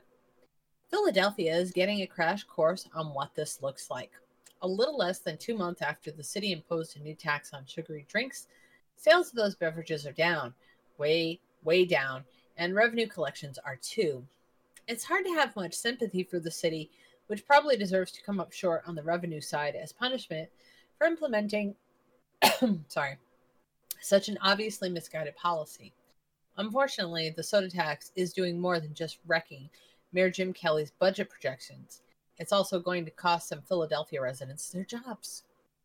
One of the city's largest beverage distributors is planning to cut 20% of its workforce, Philly.com reports, and grocery stores across the city are also planning to shed jobs to make up for declining sales. It appears the tax is causing some shoppers to drive beyond the city's borders in order to do their grocery shopping. Would have seen that coming, right? In 30 years of business, there's never been a circumstance in which we've ever had a sales decline of any significant amount. Jeff Brown, executive officer of Brown Superstores, told Bloomberg, "I would describe the impact as nothing less than devastating." For now, Kennedy and other city officials seem unfazed, dismissive even, of the problems caused by the new tax. A city spokesman told Philly.com that no one knows whether the low sale figures and predicted job losses are anything more than fear-mongering to prevent this from happening in other cities. Kennedy put an even finer point on it. "I didn't think it was possible for the soda industry to be any greedier," Kennedy said in an emailed statement to Philly.com reporter Julia Caruso. "They are so committed to stopping this tax from spreading to other cities that they're not only passing the tax they should be paying on to their customer, they're actually willing to threaten working men and women's jobs rather than marginally reduce their seven-figure bonuses." It's not the first time Kennedy has tried to ignore basic economics when it comes to the soda tax. A few weeks ago, he blamed grocery stores and restaurants for price gouging when they increased prices for sugary drinks to make consumers pay for the cost of the tax. The tax is technically applied on the transaction between distributors and retailers, but like all other taxes, it gets passed along. If Kennedy's right, then the soda manufacturers and distributors are engaged in a massive conspiracy with grocery stores and eating establishments to lie to the city's tax collectors, fireworkers, and craft a fake narrative about the devastating effects of the Philadelphia soda tax. I suppose that's possible. All those groups did oppose the tax before it was passed, after all, but it seems far more likely that those groups and the city itself are experiencing a first-hand lesson in how economic incentives work. Consumers who don't want to pay an extra 1.5 cents per ounce for their favorite sugary drinks have a strong incentive to avoid buying soda or juice or iced tea or sports drinks in Philadelphia. They're leaving the city to buy soda and doing the rest of the grocery shopping outside the city too.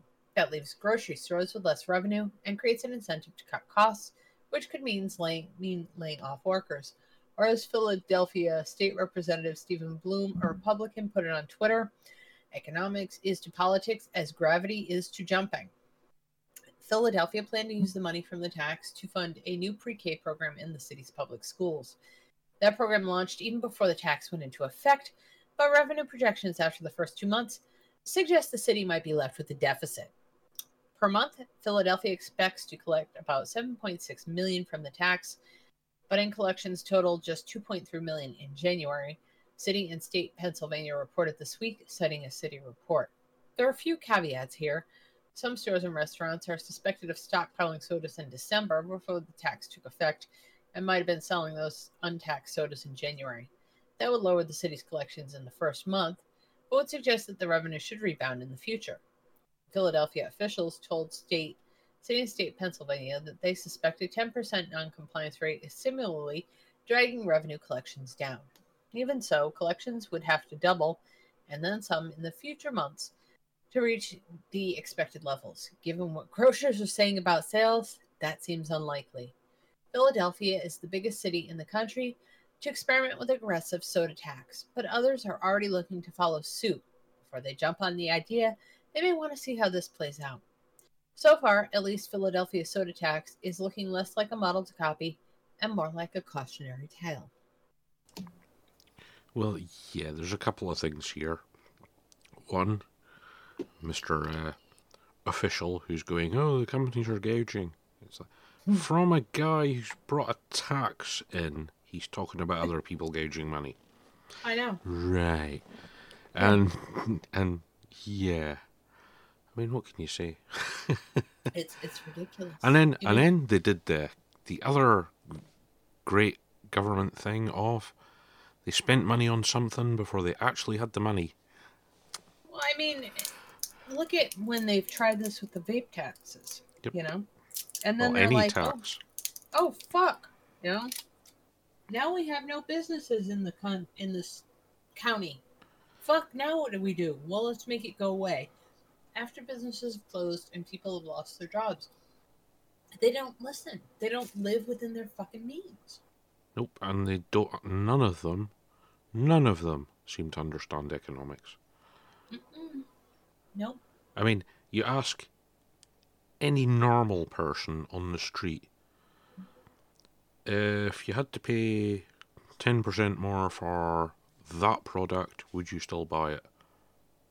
And a normal person would go, oh, I'd have to think about it. Possibly not. Yeah. But that's not how these government people think. So yeah, we'll just tax that. It'll give us more money. It's like, really? Do you know anything about how money works? Really? My God. Because, I mean, the same happens with any income tax, obviously. Income taxes are the ones most people get upset about. And, yeah, this is why they never massively increase taxes on people's earnings. Because they know it ends up... They know on that one, it's the only one they seem to know about, that if they increase it too much, they end up getting less. Because people start putting money offshore and all that kind of stuff. Right. But I mean, it's the Laffer curve.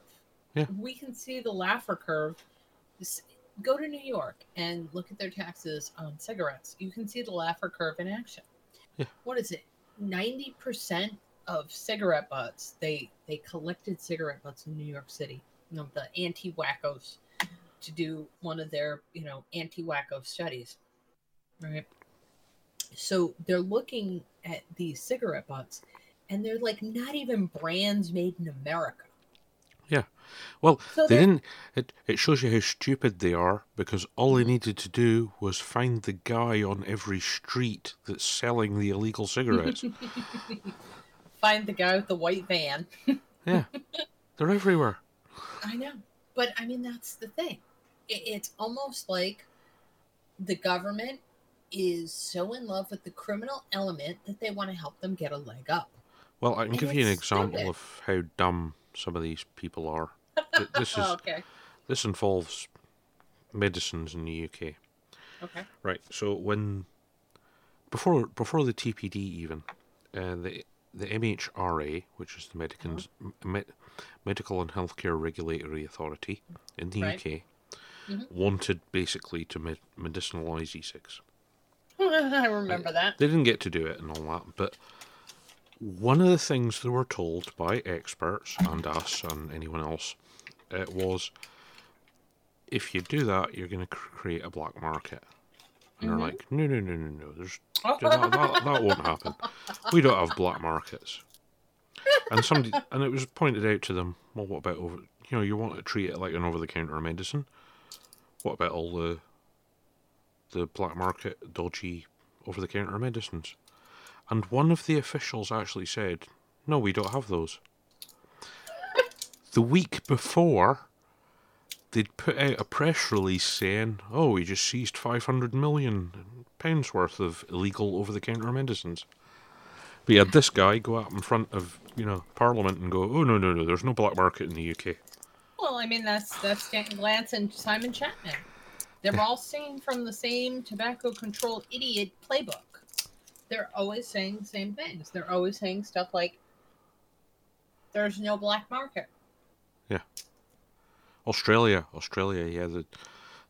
yeah, the sales are the same on. Well, it looks like the smoking prevalence is probably the same, but the sales of cigarettes are up. And that's only of the legal ones.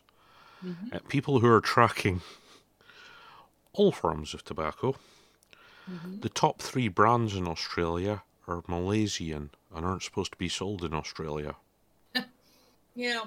That's the thing. Australia's a fucking island. Yeah. It's in the middle of fucking nowhere. And they get illegal stuff. Tons of it. In the UK, the last time I checked, the customs people here said for every container, that's container, not by ton, this is container, so maybe 40, 50 tons, of illegal tobacco they find, there's probably another 4 containers that have got through. And we're an island too. So imagine the ones with land borders really don't stand a chance. There's a Facebook group called Amazing Woodworking. Uh-huh. If you can go there, there's a video of them sawing open some logs and finding a shit ton of contraband tobacco stuffed inside the logs. Yeah. I mean, that's impressive. Oh, smuggling. Did you see the congressman on about marijuana? Bringing up the old 90s thing. Well, yeah, agents could smuggle, foreign or evil people could smuggle nuclear weapons into the US in marijuana bales. Yeah, because I posted, when I saw that today, I posted it on Twitter with, and this is why you need congressional term limits. Because him and a couple of other congressmen were like, oh yeah. Yeah, well, him and the guy who thinks Guam's going to capsize, and a couple of other ones need to go. I went and looked it up after I saw the story. Do you know what the current estimated total of unaccounted for enriched uranium is in the USA? No. 6 metric tons. Why would they need to smuggle nuclear material into the US? 6 tons of it's missing as it is. And a lot of that has to be due to government incompetence. It is. They even admit, well, a lot of it's down to bad record keeping in the 70s. You're like, but you only need like half a kilo of that shit to make a bomb, and you've got 6 metric tons of it missing. Yeah. That's enough for many thousands of bombs. I mean, all you really need to do is get one idiot with a good idea in their head to blow up something. Well, something... and we've covered stories like this before. Some of your nuclear arsenal, people may be surprised to learn, and it's not the big ICBMs and missiles, but nuclear artillery shells and stuff like that. Yeah. They're stored in depots with all the other weapons. Oh, yeah. So, and these depots that have the one guy patrolling the perimeter and keep getting broken into and all assault rifles stolen, those guys could be walking off with nuclear weapons too. Well, I mean, let's be honest. We know that we use shells coated with depleted uranium in Syria. Mm-hmm. So it exists. I mean, and... No. I'm not talking about those. I'm talking about the ones that are actually nuclear weapons. I understand that, but I'm saying even with something coated with depleted uranium, something bad can be done with that as well. Oh, yeah. And people refuse to take that into account. I mean, I'm not trying to have a Trump moment here, but I remember when he... you remember when he said they asked him about, nuclear energy, and he's like, and they can do very bad stuff with that, very bad stuff. Yeah. I'm not an expert in nuclear armaments or making weapons. That's you. Oh, you haven't heard his latest stuff, no. Have you? No. Yeah, he's on about escalating the arms race and making the American military stronger and more nuclear weapons. Yeah, that was the last. That was the one yesterday. Yeah. I haven't read it all yet, but yeah, that one stood out. It's like he's going to increase military spending, and we must have a bigger nuclear arsenal. And you're like, right. The people who said at least he won't take us to war. Well, he won't take us to war with Russia. I'm not so sure about China. Or Mexico, or Canada, or that guy who said something bad about him on Twitter once. Trudeau does not have the balls to do it. I'm just saying. I've seen that guy. That guy does not have the balls to go to war. Just saying.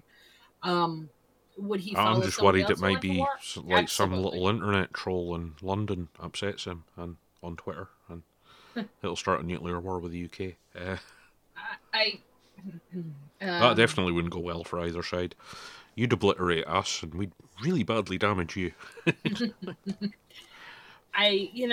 Honestly, I live in a first strike zone. The only way out here is by boat. So, there's only about 10% of the UK's land mass that isn't in strike zone. Yeah. We're not very big. Yeah. You've seen 28 Days Later. They all piss off to the middle of nowhere in the islands. Yeah. It's that kind of deal. I really like 28 Days Later. I mean, I really liked both the 28 Days films, actually. Realistic, I don't know about that, but very well done. Yes. Really. Well thought out horror. Well thought out zombie movies. You don't really see those anymore. They're all like the Resident Evil zombies. And, in the very beginning, I think people don't realize this. Like Dawn of the Living Dead, Night of the Living Dead, those stories were all political allegory. Yeah. Social commentary. Yeah. Exactly. People don't look at it and see that for what it was, but it's really all about politics. It's some interesting. Well, yeah, I mean, the original one, black guy gets shot at the end. Yeah. Yeah, exactly. Yeah. Tells you something. Yeah. Margot, I guess Mexico could just turn their drug cartels loose, although, they... That may well happen since Trump keeps going on about he's gonna go there and deal with the bad hombres. I said before, the Mexican government should go, yeah, come ahead, you have a go, because they've been fighting them for decades. I don't think they're, I don't think the wall is going to be the wall people picture it being. I think it's going to be like a chain link fence, and I don't know how high we're going to be able to afford to make it. But I will tell you something. They say Mexico will pay for it because they're going to put a 20% tariff on every product that comes to Mexico. So your guavas that were $4 a pound are going to be $5 a pound. Yeah, lots of your fruit and tariff money. Yeah. I don't...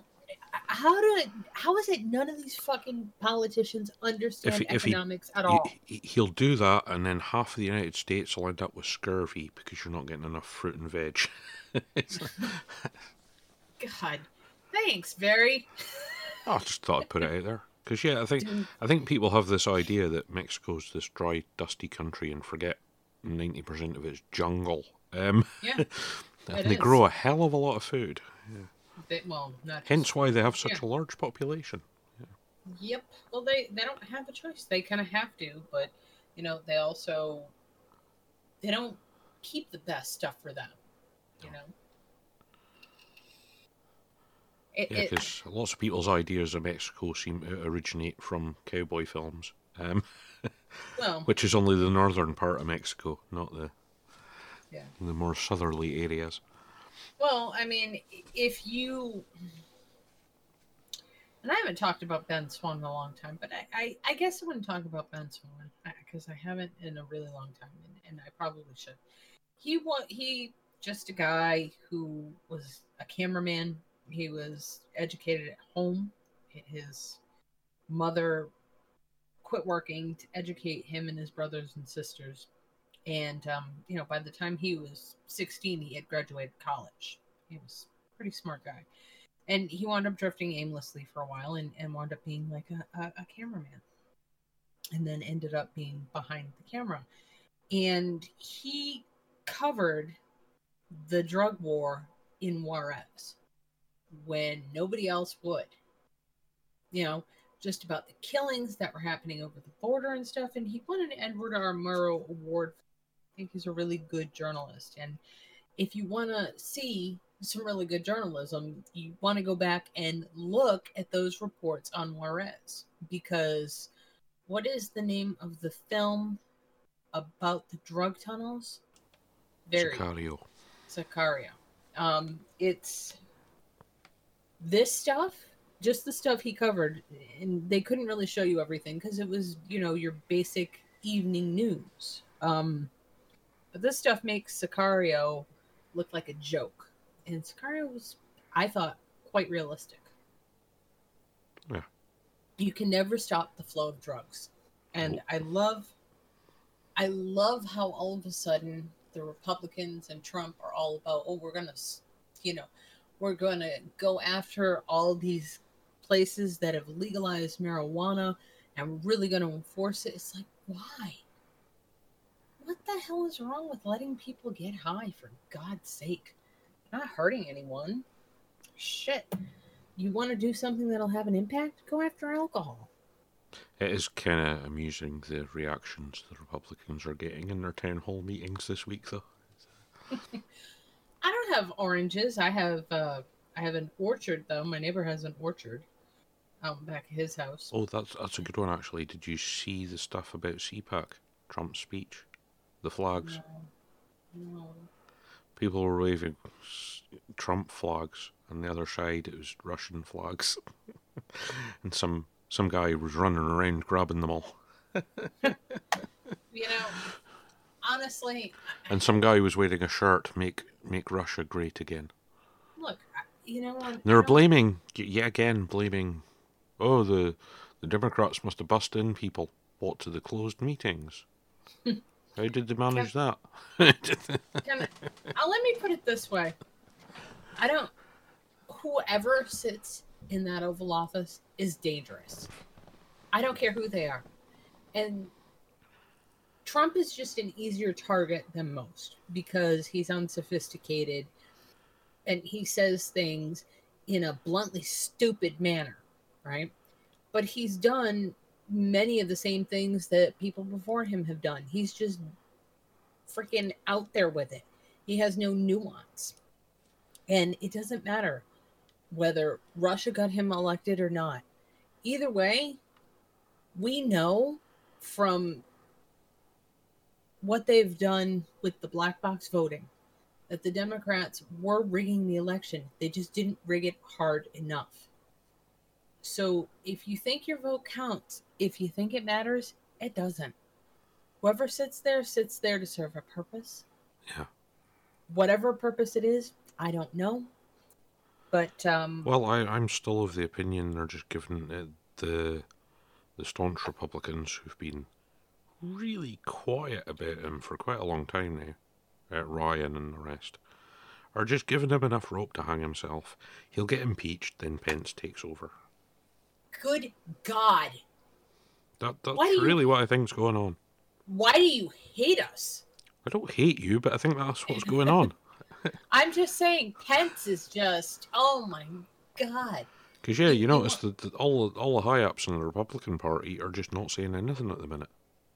They're just letting it all play out. Well, I kind of admired Rand Paul for saying, well, we're actually lucky John McCain isn't president. Yeah.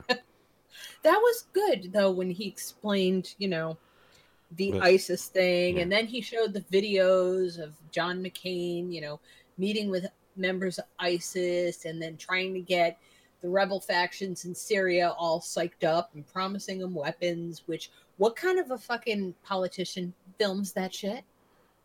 You know what I mean? Republican ones. Idiots film that shit. You don't film that shit.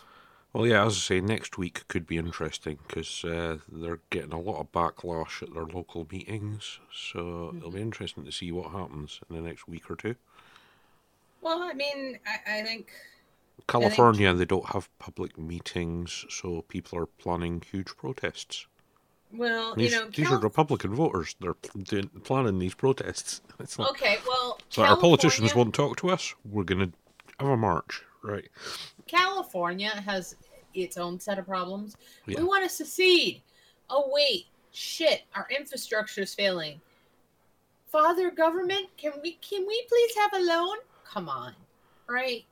I mean, this is where we are. 25% of their areas aren't in drought anymore after last week. That's one thing. Yeah, but they know this shit is a once-in-a-lifetime deal. Yeah. You know what I mean? These sort of deluges are like a once-in-a-lifetime thing.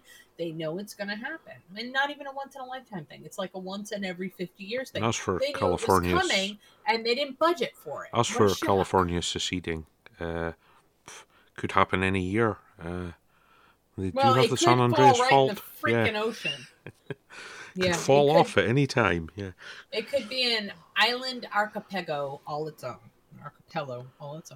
You know. Well, I mean, I think it's the bit up past part of San Francisco and north of San Francisco would be okay. Southern California, it'd just disappear. Funnily enough, the archipelago bit, the spit of land in the south that's actually part of Mexico, it'd be okay as well, because the fault runs the other side of it. But the actual bit in the US, it's the bit where the giant fault line is. So, yeah. Yeah, I don't know. California has its own set of problems that it should have been saving for. And it has. Its main problem is it's California. Well, its main problem is it's got the GDP of a small country, and it can't fucking save anything. You know, I don't get it, but I don't have to. Well, it's one of the places where they're not allowed to change tax. So, yeah.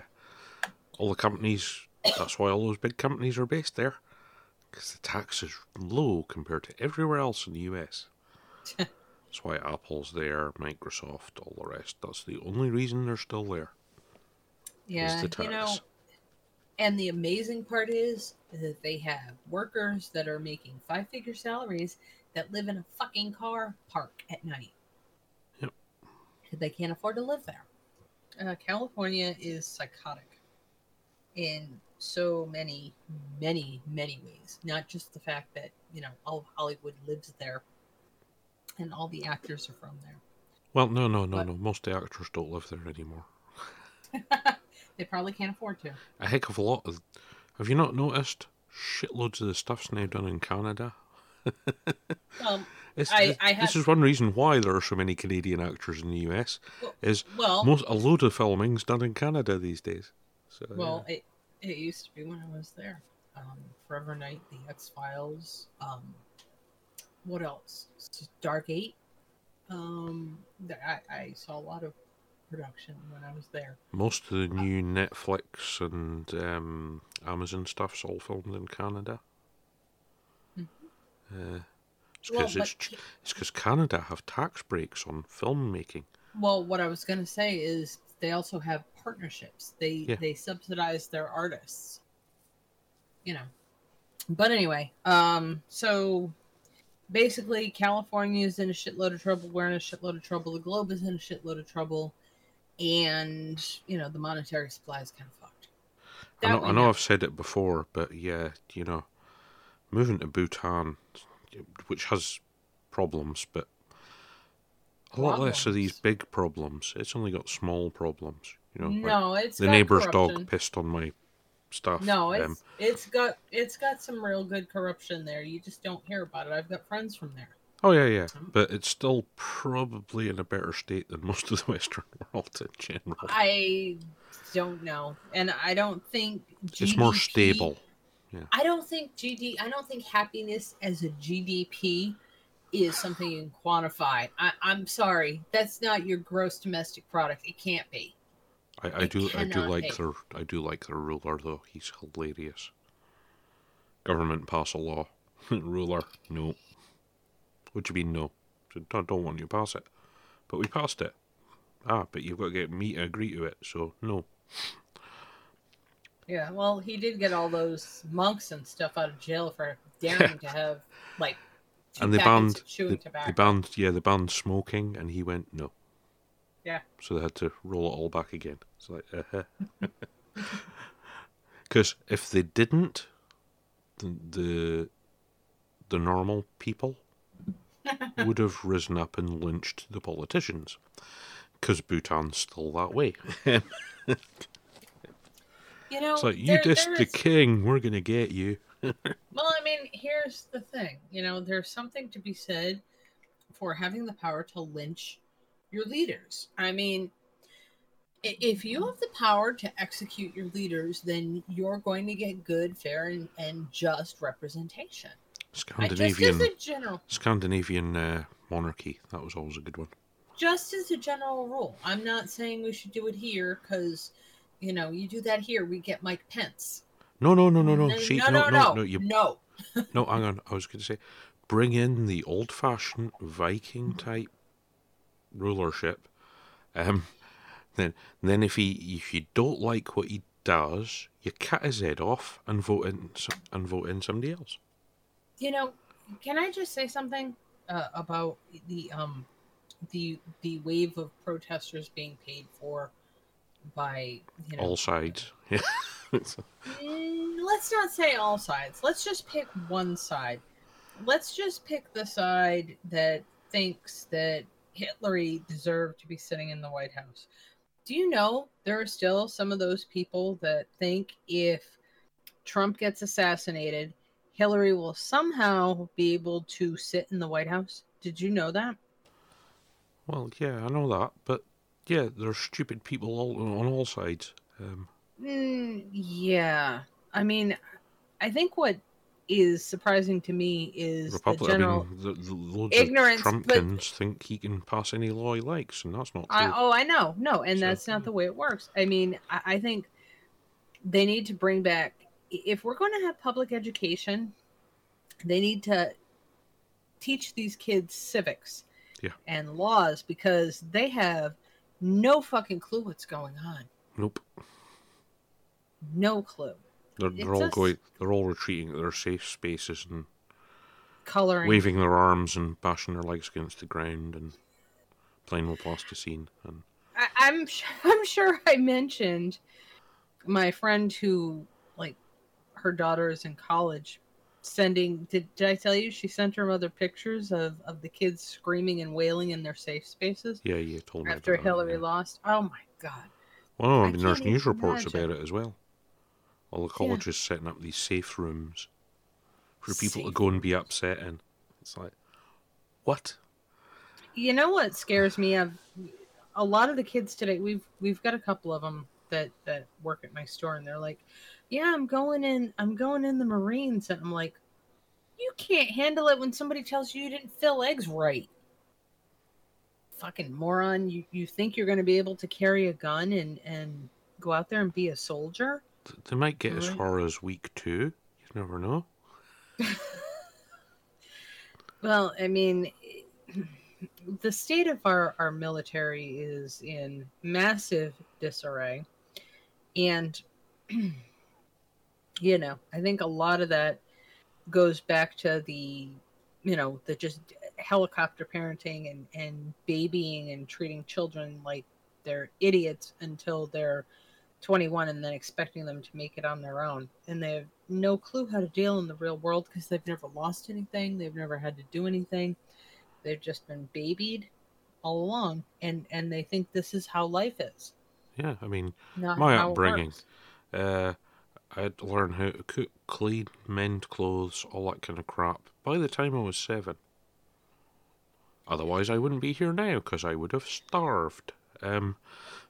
Yeah, well, I mean, I worked on a farm.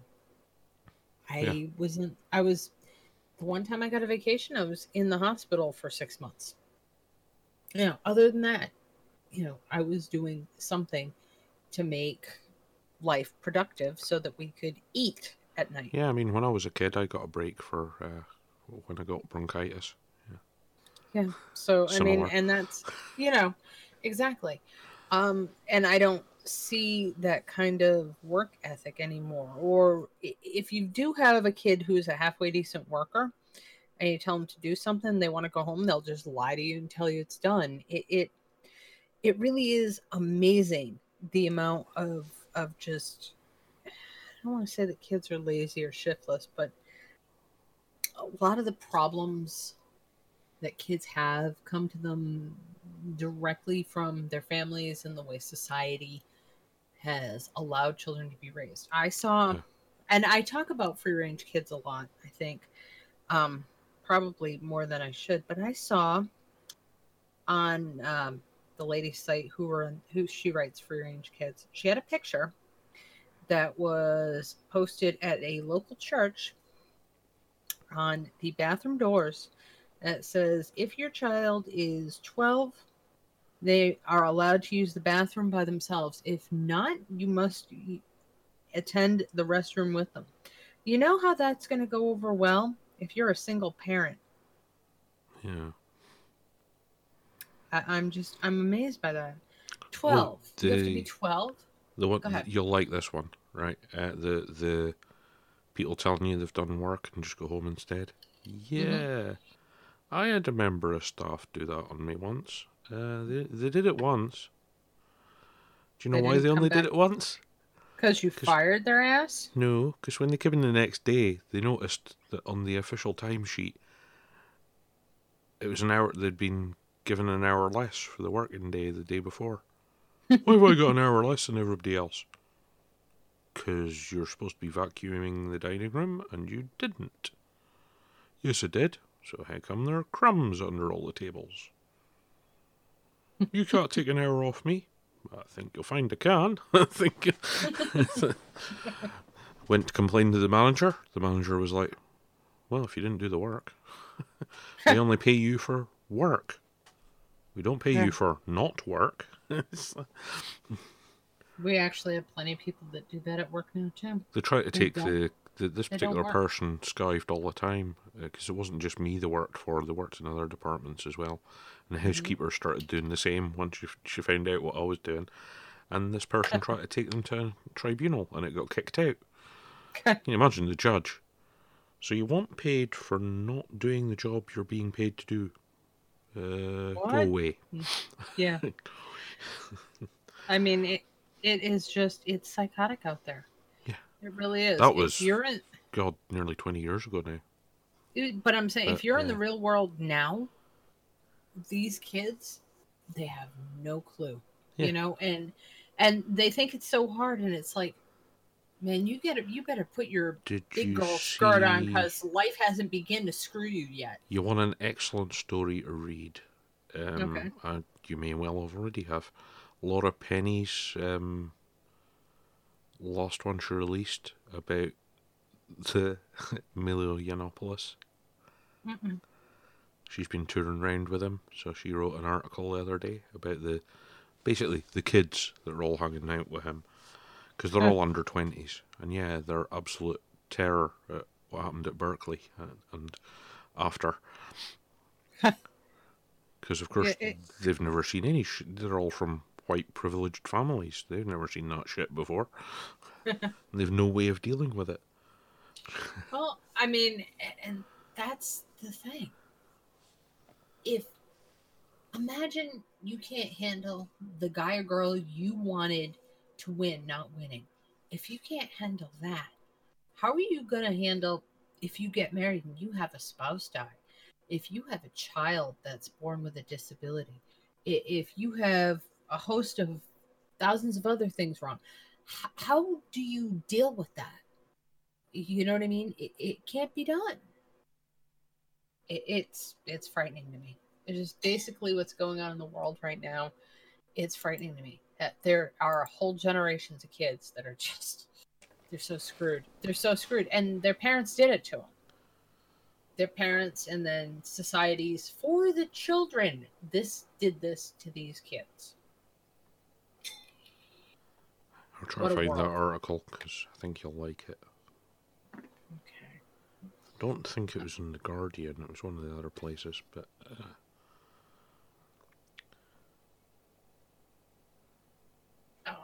Okay, while you're doing that, I'm going to read about Cody Wilson's progeny. Actually, I don't think it's his progeny. Man who used CNC mill to make untraceable guns, sentenced to 41 months. Daniel Crowninshield let essentially anyone unlawfully manufacture firearms. A Sacramento, California man was sentenced Thursday to over 3 years in prison for unlawful manufacture of a firearm and 1 count of dealing firearms. Last year, Daniel Crowninshield pleaded guilty to these counts in exchange for federal prosecutors dropping other charges. According to investigators, Crowninshield, known online as quote-unquote Dr. Death, would sell unfinished AR lower receivers, which customers would then pay him to transform into fully machined lower receivers using a computer numerically controlled CNC mill.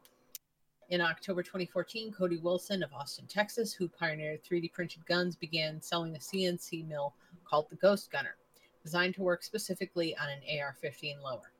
In order to create the pretext that the individual in such a scenario is building his or her own firearm, the skilled machinist would often have the individual press a button or put his or her hands on a piece of the machinery so the individual could claim that the individual rather than the machinist made the firearm, the government claimed in its April 14th plea agreement. Under federal law, it is allowed to manufacture your own firearm even with a CNC mill, but is not allowed to do so for others without proper licensing. In a Thursday statement, Special Agent in Charge Jill A. Snyder of the Bureau of Alcohol, Tobacco, and Firearms, that paragon of virtue, said that the Crowninshield owned and operated a machine shop where he allowed customers with unknown backgrounds to use his machinery to unlawfully manufacture firearms for profit. That activity posed a very dangerous threat to the safety of our communities. You know, unlike the threat of, Fast and Furious or, selling, tobacco back and forth, that's not a threat. That was fine. Yeah. I don't know. 2 wrongs don't make a right, and it just seems weird to have the criminals prosecuting the criminals. I think I have a real problem with that, more so than anything else. This is not about gun rights, because it isn't. But I have a problem with the ATF doing this. We know that the ATF is a criminal enterprise. Yeah. Somebody else should be prosecuting them. That's what I'm saying. Proving it. So, yeah. Yeah, they do. Yeah, so that's... Did that. I found that story. Okay. Put the link in the chat. I'll put it in our chat as well. Okay. But yeah, I think you'll enjoy the read, because obviously Laurie Penny's a good writer. Okay. Good old Penny Red. Yeah. The right and left both hate her, so she must be doing something right. Wow. Is that you or me that's slow? It's probably... That's what? Okay. Well, if you use the Trump assumption, then she must be doing something right. Yeah. Okay. I will read... Should I just read it now? I mean, this isn't me, but I'll just read it. On the Milo bus with the Lost Boys of America's New Rights. What happens when a movement of gamers recognizes they're not players but pawns?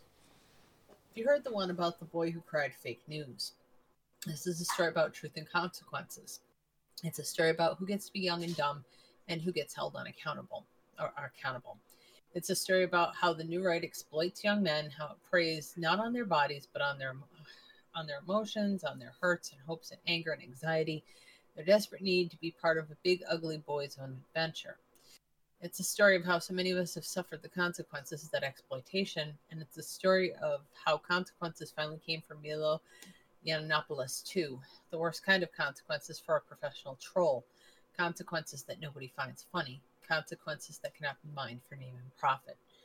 As I write, Yiannopoulos, the fame-hungry right-wing provocateur and self-styled most dangerous supervillain on the internet, is fighting off accusations of having once endorsed pedophilia. Former friends and supporters who have long tolerated his outrage mongering as childish fun are now dropping him like a red-hot turd. His book deal has been canceled, CPAC has disinvited him as a speaker, and today he resigned from his job at Breitbart.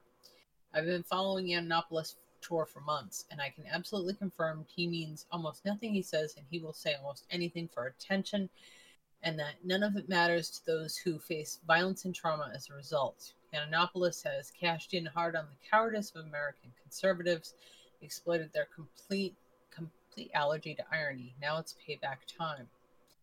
I knew Yiannopoulos before he was Yiannopoulos, and we are still not friends, because I'm not friends with anyone who puts my real friends in danger for fun and fortune. And anyway, his tour bus smells of sweaty teenage trolls.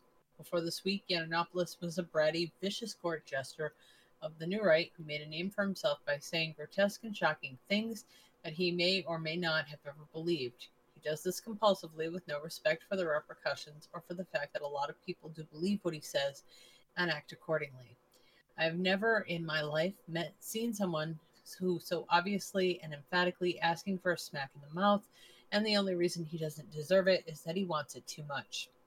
Yiannopoulos should know full well the American tendency to take sick jokes seriously, and the reason he should know it full well is the entire reason his shtick works in America when it didn't work in Britain. It's the entire reason entire hordes of teenage fans follow him from speaking event to speaking event, hanging with desperate loyalty off every word that comes out of his face. This time it backfired. This time an ugly joke about having been taught to give head by a Catholic priest fell flat, as did a section of quotes from video debates where, in the Miracle Boy's own words on Facebook, my own experiences as a victim led me to believe I could say anything I wanted on this subject, no matter how outrageous. But I understand that my usual blend of British sarcasm, provocation, and gallows humor might have come across as flippancy, a lack of care for other victims, or worse, advocacy. I deeply regret that. In Yiannopoulos' protest this time, he didn't really mean it, that those words have been taken out of context, that child sex abuse is real, and that he understands that his words have consequences for victims. This time, the same shtick fell flat as a burst tire on the freeway, and the pileup is getting ugly. The reason it fell flat is that for all the American right likes to show off its pet homosexuals to prove its modernity, it turns out that it still hates gays. Christian conservatives worldwide are still unconvinced that LGBT people deserve human rights, and the old false slurs that gay men abuse children and ignore the age of consent still hit home. It's hardly ironic that all of the disgusting nonsense Yiannopoulos has said about women, about Muslims, about transgendered people, about immigrants, it is now only the moderate right that appears to have reached the limits of what it will tolerate in the name of free speech. The hypocrisy is clarion clear. This was never, in fact, about free speech at all. It was about making it okay to say racist, sexist, transphobic, and xenophobic things, about tolerating the public expression of those views, right up to the point where it becomes financially unwise to do so. Then suddenly dropping Yiannopoulos are making a business decision, not a moral one, and yes, even in Donald Trump's America, there's still a difference. That difference devours Yiannopoulos and his minions. They will find few mourners. Yiannopoulos followed the path of least resistance until suddenly it resisted. Now he knows just what it is like to have the internet turn on you and take away your control of the narrative. Now the entire alt-right is realizing, in full view of a million popcorn-munching online leftists, that they were never the new punk. They were never the suave and seductive black shirts of American authoritarianism. They are at best the brown shirts, and they are becoming less useful to their benefactors by the day. Where they were once underground, they are now ankle-biting embarrassment to the movement they made mainstream, and they have no clue what to do next. Rewind 2 weeks. It's a wet night in Berkeley, and Yiannopoulos is running away from the left. He was scheduled to speak at the University of California, Berkeley, but the event has been shut down. It was shut down because thousands of anti-racist and anti-fascist protesters, don't get me started on the anti-fascist people, decided that there should be no platform for what they called white supremacy. They're marching to say that free speech does not extend to hate speech, that the First Amendment should not oblige institutions to invite professional trolls to spout an auto-generated word salad of internet bigotry for fun, and that if the institutions agree, students and allies are entitled to throw fireworks and smash things until the trolls run away, which is exactly what happened. 5 minutes after I arrive on campus, klaxons are blaring in the event space, and the entire team on his dangerous faggot tour has been obliged to make what they might generally be termed a tactical retreat. Police in full riot gear everywhere, and the whole place is evacuated because of the real possibility of everyone inside getting a serious, and arguably deserved kicking. Whatever the rights and wrongs of punching fascists, if people of good faith and conscience are publicly debating whether or not you deserve a smack in the mouth, it's probably time to think about your life. The team is mostly comprised of young men, extremely young men, the sort of young men who are brave behind a computer screen and like to think of themselves as stalwart fighters for the all-American right to say whatever disgusting thing they please, but who are absolutely unequipped to deal with the suggestion of real-world consequences. I end up spending most of my time stuck in a hotel lobby interviewing the people who follow Yiannopoulos around, doing his grunt work and getting into scrapes, as if the whole thing were a holiday lark rather than a serious political project with real repercussions for real human beings. It's vital that we talk about who gets to be treated like a child and what that means. All the people on the Yiannopoulos tour are over 18 and legally responsible for their actions. They are also young, terribly young in a way that only privileged young men get to be young in America, where your race, sex, and class determine whether and if you ever get to be a stupid kid or a kid at all. I'm going to skip over the Mike Brown part. Okay. Tamir Rice was just 12 years old when he was shot and killed in Cleveland for playing with a toy gun. The boys following Yiannopoulos are playing with a toy dictator, and they have faced no consequences as yet, even though it turns out their plastic play fascism is in fact fully loaded and ready for murder. As the evacuation gets going, the young men in Yiannopoulos' gang seem scared. They're right to be. The protesters aren't playing, and there's already been real violence at these events. 1 week earlier in Seattle, a Yiannopoulos fan shot an anti-fascist protester in the stomach. The victim is expected to survive. The impression that this is all an exciting adventure in pranking the left, a giddy game of harmless offense where no one actually gets hurt, is not holding up so well. Over the next few hours, I get to watch Yiannopoulos' teenage entourage wrestle with the fact that this game is in fact deadly earnest, and the wind conditions are changing, and they are not players but pieces on the board. The vehemence of the protests and the headline-baiting images of masked men setting fires and breaking glass represents a small win for Yiannopoulos. He gets to go on Fox News and play the victim. The rest of the crew are purely freaked out. One of the younger hangers-on has an anxiety disorder and had to fight down a panic attack that could have held up the swift retreat. Whatever anyone claims, it's hard to shake off being run out of town by 3,000 people screaming that you're a Nazi. It's the sort of thing that gives everyone but the coldest sociopath at least a little pause, and most of this crew don't have the gumption or street smarts to function outside of a Reddit forum. They're not the flint-eyed skinheads that many anti-fascists are used to fighting. I'm not a brawler, but I'd wager these kids could be knocked down with a well-aimed stack of explanatory pamphlets, thus resolving decades of debate about whether it's better to punch someone or reason with racists. I wasn't supposed to be here. I came expecting to report on both sides of the line, talking to Yiannopoulos and his gang as well as the protesters. I was hauled in past the police barricades with 3 wide-eyed young event volunteers to thunderous cries of shame from the crowd. They'd no reason to know I wasn't a volunteer myself. When the evacuation sounds in the stifling green room, the bravado rapidly dissolves into panic as the team heads through a maze of corridors to the car park. One look at what's happening outside tells me if I value my bodily integrity, I'd better go with them. Yiannopoulos' tour manager is one of the few actual adults on the team, along with the security guards, drives us all at seat-grabbing speed through the California dark to Fremont. He asked me to treat anything I might hear in the car as off record, given the mad scramble to evacuate, but he needn't have bothered. Most of the 45-minute journey passes in horrified silence as everyone listens to Fox News or scans their phones for videos, feeds of mass protesters tearing up buildings we just left. From time to time, somebody says a 4-letter word.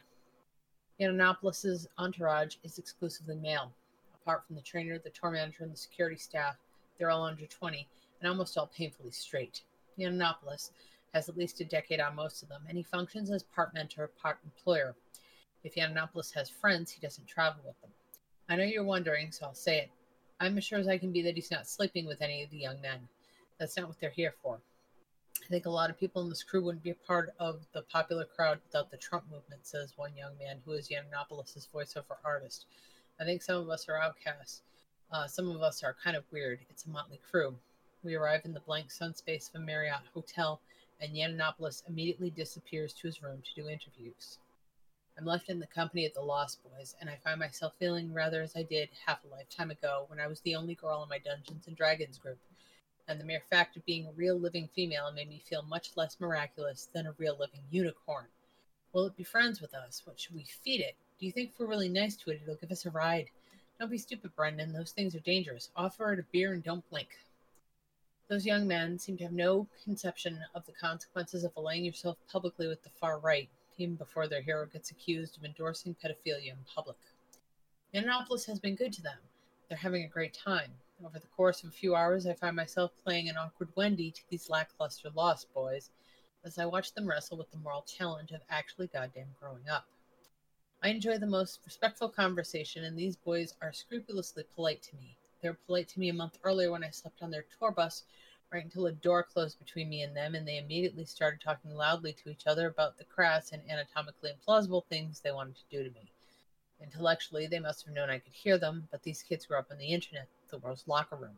If you can't see a woman, she doesn't really exist. The one grown man on the bus started yelling at them to go to hell to sleep. There's a girl back there, and they yelled back that they'd let me sleep if I'd let them suck my titties. It's no surprise to hear they're still yearning for the teat, but these babies had best be careful whether they go slobbering for milk of human kindness. I'm just about dried up. There's been a turn in the ranks since the last time I met them, as some fall out of favor and others join. The major difference, though, is that since Trump's inauguration, they're having a lot less fun. Indianapolis' tour has unquestionably been the greatest adventure of most of their lives, but on this last night of the adventure, there's no rap party underway, no victory blowout, no sense of victory at all. These are not scheming crypto-fascist masterminds I was led to believe. Seabass is 18 going on 12, Argentinian, and the sort of person who thinks Seabass is a pretty cool fish to call yourself if your mother named you after Sebastian. His mother was worried about him palling around with Yiannopoulos because he's gay, and she always says how handsome I am, but apparently calmed down after seeing how much Yiannopoulos helped her son, fixing him up with connections and equipment to produce video and photos. Seabass is the one person who seems entirely unaffected by the full-on riot we've just run away from. But Seabass has had several root beers and 2 magnums, the ice cream, and is on too much of a sugar bender to care about anything. I ask him how he sees his future. I've been asking this of everyone I meet in the screen room of Trumplandia. I want to make a lot of money, get married, he said, and then I want to kill God. Wow. Oh, good Lord. This just kind of goes on and on and on and on. You've got the basic gist. Yeah. It's like, basically the far right have been using these guys. Well, and they just don't realize it. Of course they have, and they're children. Yeah. I mean, literally, in every sense of the word, because society does not expect children to grow up, because we treat them as children, they act like children. They're always there's another about 4 pages worth, so you probably... Yeah, but people can get the gist. If they want to read the whole thing, they can. It's there. I will copy that and add it. At least unlike some of the articles you get, at least it's written nicely. Because Laurie's an excellent writer, but and she's not. You can tell she's not afraid to say things, and I bet Milo is not very happy with this article. Well, see, that's the thing about free speech. Yep. Somebody can be an asshole, and I have to sit there. I might not like it. I might not agree with it, but I have to respect it. It's not just the law that tells me I have to. Common human decency tells me I have to, because once you shut down open debate about things that people think are distasteful, then you open the door to violence. And that's the problem I have with the anti-fascist movement. They've decided anything to shut down fascism is worth it. Whereas you have people that go, okay, you know what? I'm black. And there are a couple people who do this. I'm going to go and I'm going to meet as many white supremacists as absolutely possible. And I'm going to talk to them like a human being. And I'm going to relate to them. And, these people do that. And these white supremacists start seeing them as people. And they go, fuck it, I'm done. There are ways to do things. The anti-fascist way of violent ripping up of people and things because people say things you don't like or might do things that you don't want to do completely disregards any other solution, and that's completely wrong. The anti-fascists are the fascists. Yeah, I mean, both sides are as bad. Yeah. Yeah. So there's no winning with these people. That's why extreme is never good. Well, unless it's sports and you like that kind of thing. But yeah, extreme right, extreme left. There's really no difference. I remember when the first X Games happened because they happened in the town where I went to high school. So that was kind of cool. I got to see a lot of stuff happen for the first time. I was pretty pleased. It was kind of cool, you know. Before then, we never had people who were professional skateboarders. Yeah. So that was kind of cool. I really liked that. And it's 8:50. It's almost 9:00, y'all. Yeah, there's only 19 minutes left on the clock. Yeah. I don't know that. Okay, I'm going to try reading this maybe really quickly. Where did our privacy go? We live in a society now that looks almost like one big Vegas poker table, where cameras and microphones are on you whether you're aware of them or not. Take the film Casino, a movie that explores the world of corrupt Vegas casinos in the 1970s. Consider the quote from Robert De Niro's character, Ace Rothstein. In Vegas, everybody's got to watch everybody else. Since the players are looking to beat the casino, the dealers are watching the players. The boxmen are watching the dealers, the floormen are watching the boxmen, the pit bosses are watching the floormen, the shift bosses are watching the pit bosses, the casino manager is watching the shift bosses. I'm watching the casino manager, and the eye in the sky is watching us all. The only difference between the atmosphere in Vegas and the atmosphere today is no one really quite sure is who is watching or listening and when. In every single TV show, when a crime happens on the street, getting video footage and using face recognition technology to identify that person is the staple of the plot. It's a far cry from 1884 when Eastman Kodak introduced their Kodak Brownie, which became a mass-market camera by 1901, cheap enough for the general public. This allowed people and journalists to take candid shots of people in public places for the first time. Can you imagine life in just another 100 years? 2017 is a great period when it comes to privacy. No one's really sure about a lot of things. For example, in June of 2016, when Mark Zuckerberg covered his camera and audio plug with tape, people went into a tailspin. Does Mark know something we don't know? Does that mean everyone should cover their camera on their computer? Who's watching or listening? We know that criminals have something to worry about or hide when it comes to technologies that record your activity. Politicians and celebrities are also vulnerable to their email and phone being hacked, or footage of comments that were made on video years ago available to the general public. But what about the rest of us normal people? Should we also be concerned? If we have nothing to hide, does that mean we should ignore our privacy and enjoy Facebook, iPhone, and Amazon Echo? Many of us enjoy the uses of devices like Alexa in our homes, but if Alexa is listening for her name to be said, her wake word, all the time, does that mean she is listening and possibly recording what we do all the time? Customers are concerned about their privacy at home and within reason. But many of us enjoy these technologies so much we're willing to forego our privacy. And according to Amazon, the answer is no. The reason that is even an issue is the recent murder case that came up where the police requested that Amazon provide them with the data from one's home Amazon Echo. According to the LA Times, the data of these devices doesn't stay at home, it's in the cloud. It's under the control of someone else, and because of the consent you signed or because of a legal process, they might be compelled to share it with the government. But Amazon assures they will not release customer information without a valid and binding legal demand properly served. Some swear off these devices and social networks that could possibly be used against them. But the rest of us who enjoy Facebook, Amazon Alexa, and other IoT devices that could easily be hacked tell ourselves, well, I've got nothing to hide. What are those other people hiding? But there are more implications for these devices, even if you aren't involved in a murder case. For example, insurance companies can get data from multiple sources and charge you more for your premiums. If a potential employer finds out you're on antipsychotic medication, perhaps from a private message that was exposed or you forwarded the wrong email to someone, game over. It's likely they would use that information against you in the hiring process. Or what if a bank who is considering you for a home loan does a simple search on you and finds something unbecoming? A lot of people don't even realize that the posts they engage with online are visible to others. You know how I know that?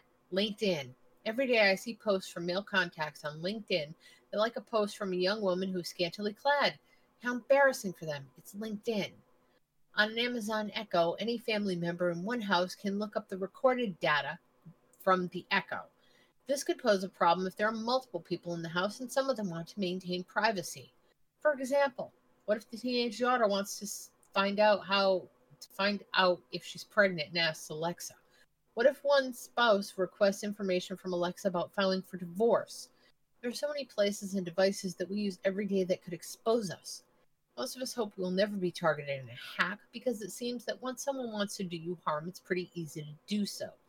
Most of our online lives are just not that secure. Today is an important time in privacy. Many of us feel there's little we can do to protect ourselves. We don't want to cut ourselves off from the technologies we thoroughly enjoy, but we also don't want anyone spying on us or our families. Can we count on the government to regulate technology companies? Probably not. Can we count on technology companies to act responsibility? The jury's still out on that one. That was from Forbes. Yeah.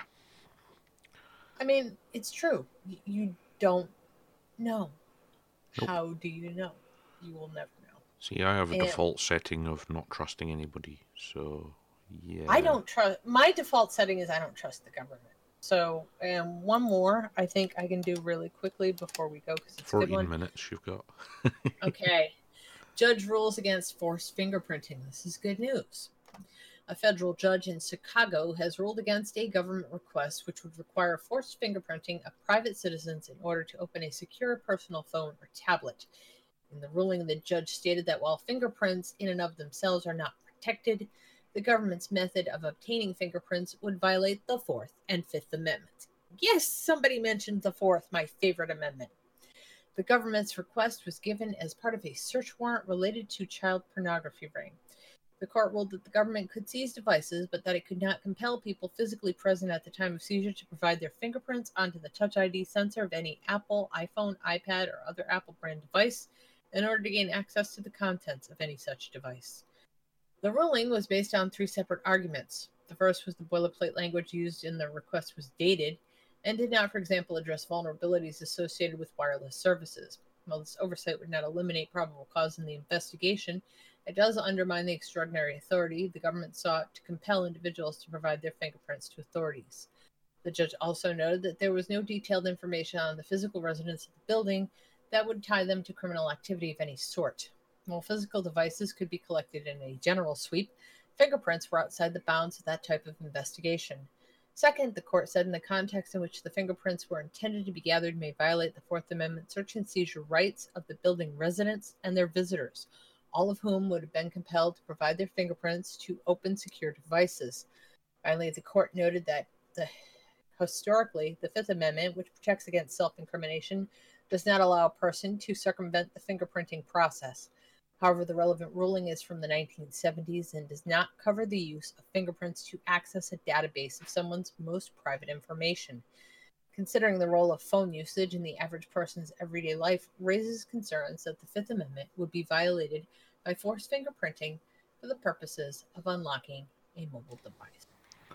That judge needs a special award or something because, he knows about technology and the law. Yep. Although I find the wording interesting. It's only Apple products. Yeah. If you have an Android-based product, which also has a fingerprint sensor, yeah, it's going to be a whole new court case. Well, I mean, here's the thing. At least there is that ruling for precedent, but, I know, but here's the thing. How many times have we told people over and over and over and over again, do not do that. Yeah. Don't do that. Don't use your fingerprint to unlock your goddamn phone. Don't be an idiot. Don't take the easy way out. Make a little more work for yourself. It's the one available biometric technology that is completely insecure. Yeah. Don't do retinal scans, very hard to get round. There are certain types of pheromone scanner and the like. That's never going to appear commonly in technology. But yeah, fingerprint, least secure biometric security that's been invented. Pheromone But that's scanner. The one everybody's raving about. It's like right. Pheromone scanner? Every person's got a different smell. Yeah, I know that. I know that. I know that from I know that from studying perfume making. Yeah. And there is equipment for detecting pheromone scanning. people's smell. Fantastic. It developed out of scientists trying to figure out how dogs' sense of smell worked. Well, so they built equipment to replicate it. Well, I remember a couple of years ago we talked about the smelling gun. Yeah. Do you remember that? Where there were places where they had legalized marijuana and people were claiming they could smell it. And the county wanted to prosecute people for smoking marijuana as a nuisance, and they couldn't do it any reliable way. So they bought these guns that detected like parts per million of particles in the air. Yeah. And could tell you how bad of a nuisance that smell was so that they could prosecute people. But I remember that story. Yeah. So I assume the pheromone scanner acts on technology quite similar to that. Yes. But, you know, I mean, because, yeah, I mean, everybody thinks your sweat's just salty, smelly water. No, it's far more complex than that. I mean, it's there's a reason why the sweat, but there's oil glands in that. Yeah. There's byproducts of everything you eat in that. Uh-huh. Everything you touch, you give something to you, but you give something to it. Every time this is why an oily residue from your skin on something. You know what I mean? It's not just fingerprints. I mean, the East German, like the Stasi. I mean, they had their infamous database of people's smells. People's underwear. Yeah. Yeah. So if they ever needed to track them down, they could give the item of clothing to the tracker dogs and find the person. Yep. Or if they're trying to get out through the airport or whatever, the dog should be ready. I just kind of find society in general, you have much less privacy than you think. And there's a portion in 1984 where the protagonist says the only true privacy is the privacy inside your head. And even that he wasn't so sure of. That's where we are, ladies and gentlemen. That's where we are. And they're developing technology right now where they're able to use brainwaves to help paraplegic people who can no longer speak convey their thoughts. So we're getting to a scary period in the intersection of science and history and privacy. And it's all kind of mixed up and ugly, and we don't know where it's going to lead. The singularity. I don't want to join the singularity. I'm so private that, I just go off and get married and don't tell anybody. So, you know what I mean? That's how I am. So, there's that. I think if the singularity happened, I'd get kicked out. And take your crazy brain out of here. Probably would. It'd be like, oh my God, it's like Marvin the Paranoid Android. Get out of here. I can't help it. I like privacy. I always have. I've always been that way. And I will always be that way. Well, the reason I say I'd get kicked out is the fact that my brain can have two dichotomous thoughts going on at the same time in different bits. Yeah. That really messes some people up, but what the hell? It's fun. You don't... With me, you would never need a scanner to read my thoughts. I get told all the time I can tell what you're thinking by the look on your face. I can't hide anything. Well, you see, I've got very, very neutral body language, so people get confused. I can't lie. Do you know what I mean? My physical characteristics, my features, and it's almost a disability. It puts me at a real disadvantage in society that I can't lie. So as a consequence, I'm really, really private. I try not to lie because I'm too good at it. I'm very bad at it. I've had all this customer care training. I'm aware of body language, all that kind of stuff. Well, all I can tell you is I can smile at someone and they're like, "Why are you grimacing?" because you're talking to me. So, but I'm like that for everybody. I'm an open book, which is why I crave privacy so much. No, see, I'm a multifaceted. I'm a Gemini, so I don't know only anything two about faces, really? I've got many more. I don't know anything about that. All I know is my face gives me away. My body language probably doesn't, but my face gives me away all the time. The only one that really stands out on me is people normally know when I'm angry. But it's kind of hard for people to miss the physical cues from a 6-foot angry bloke. Especially since I've got this weird thing with the adrenal glands. Mm-hmm. And when I get angry, my eyes change colour because so much adrenaline's flushing my system. That's not good. Yeah, my eyes go pale.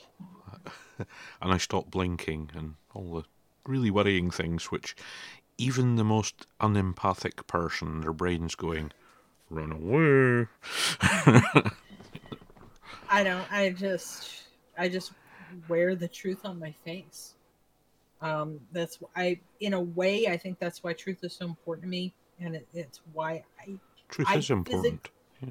But I'm saying I don't lie unless I absolutely, I don't lie. It's one of the moral things. It is a judging moral whether thing. a lie is going to be harmful or I don't lie. Otherwise, but yeah, I tend not to. I always say I'm honourable, not honest. I don't lie because I can't. And it's maybe one of the reasons why truth is so important to me, because my face is such an open book that people can read me. I can't read other people. That's why honesty is so important. Honesty and privacy, that's me. That's just me. And the fact that you can read me like a book, well, that's just a bonus if you know me in person, I guess. You always know where you stand. Always. Yeah. And I guess that's about it for this evening. Okay. Do you want the music and Muppets? Yes. Yeah, the Muppets. I've missed them. Why do we always come here? I guess we'll never know. It's like a kind of torture to have to watch the show. Why spend hours searching for in-stock ammunition when you can use AmmoSeek.com? AmmoSeek.com is a search engine for finding ammunition, reloading components, magazines, and guns for more than 300 calibers at more than 60 online retailers. AmmoSeek.com only shows items that are in stock and readily available for shipping. You can search by caliber, grains, manufacturer, and more. The results are displayed by cost per round, so you are able to get the very best pricing on your ammunition of choice. Find ammunition at the best prices fast. AmmoSeek.com. Thanks for listening, guys. And the show will be up later tonight on Anti-Nanny.com in case you missed anything. Have a great week, and we'll see you next Friday.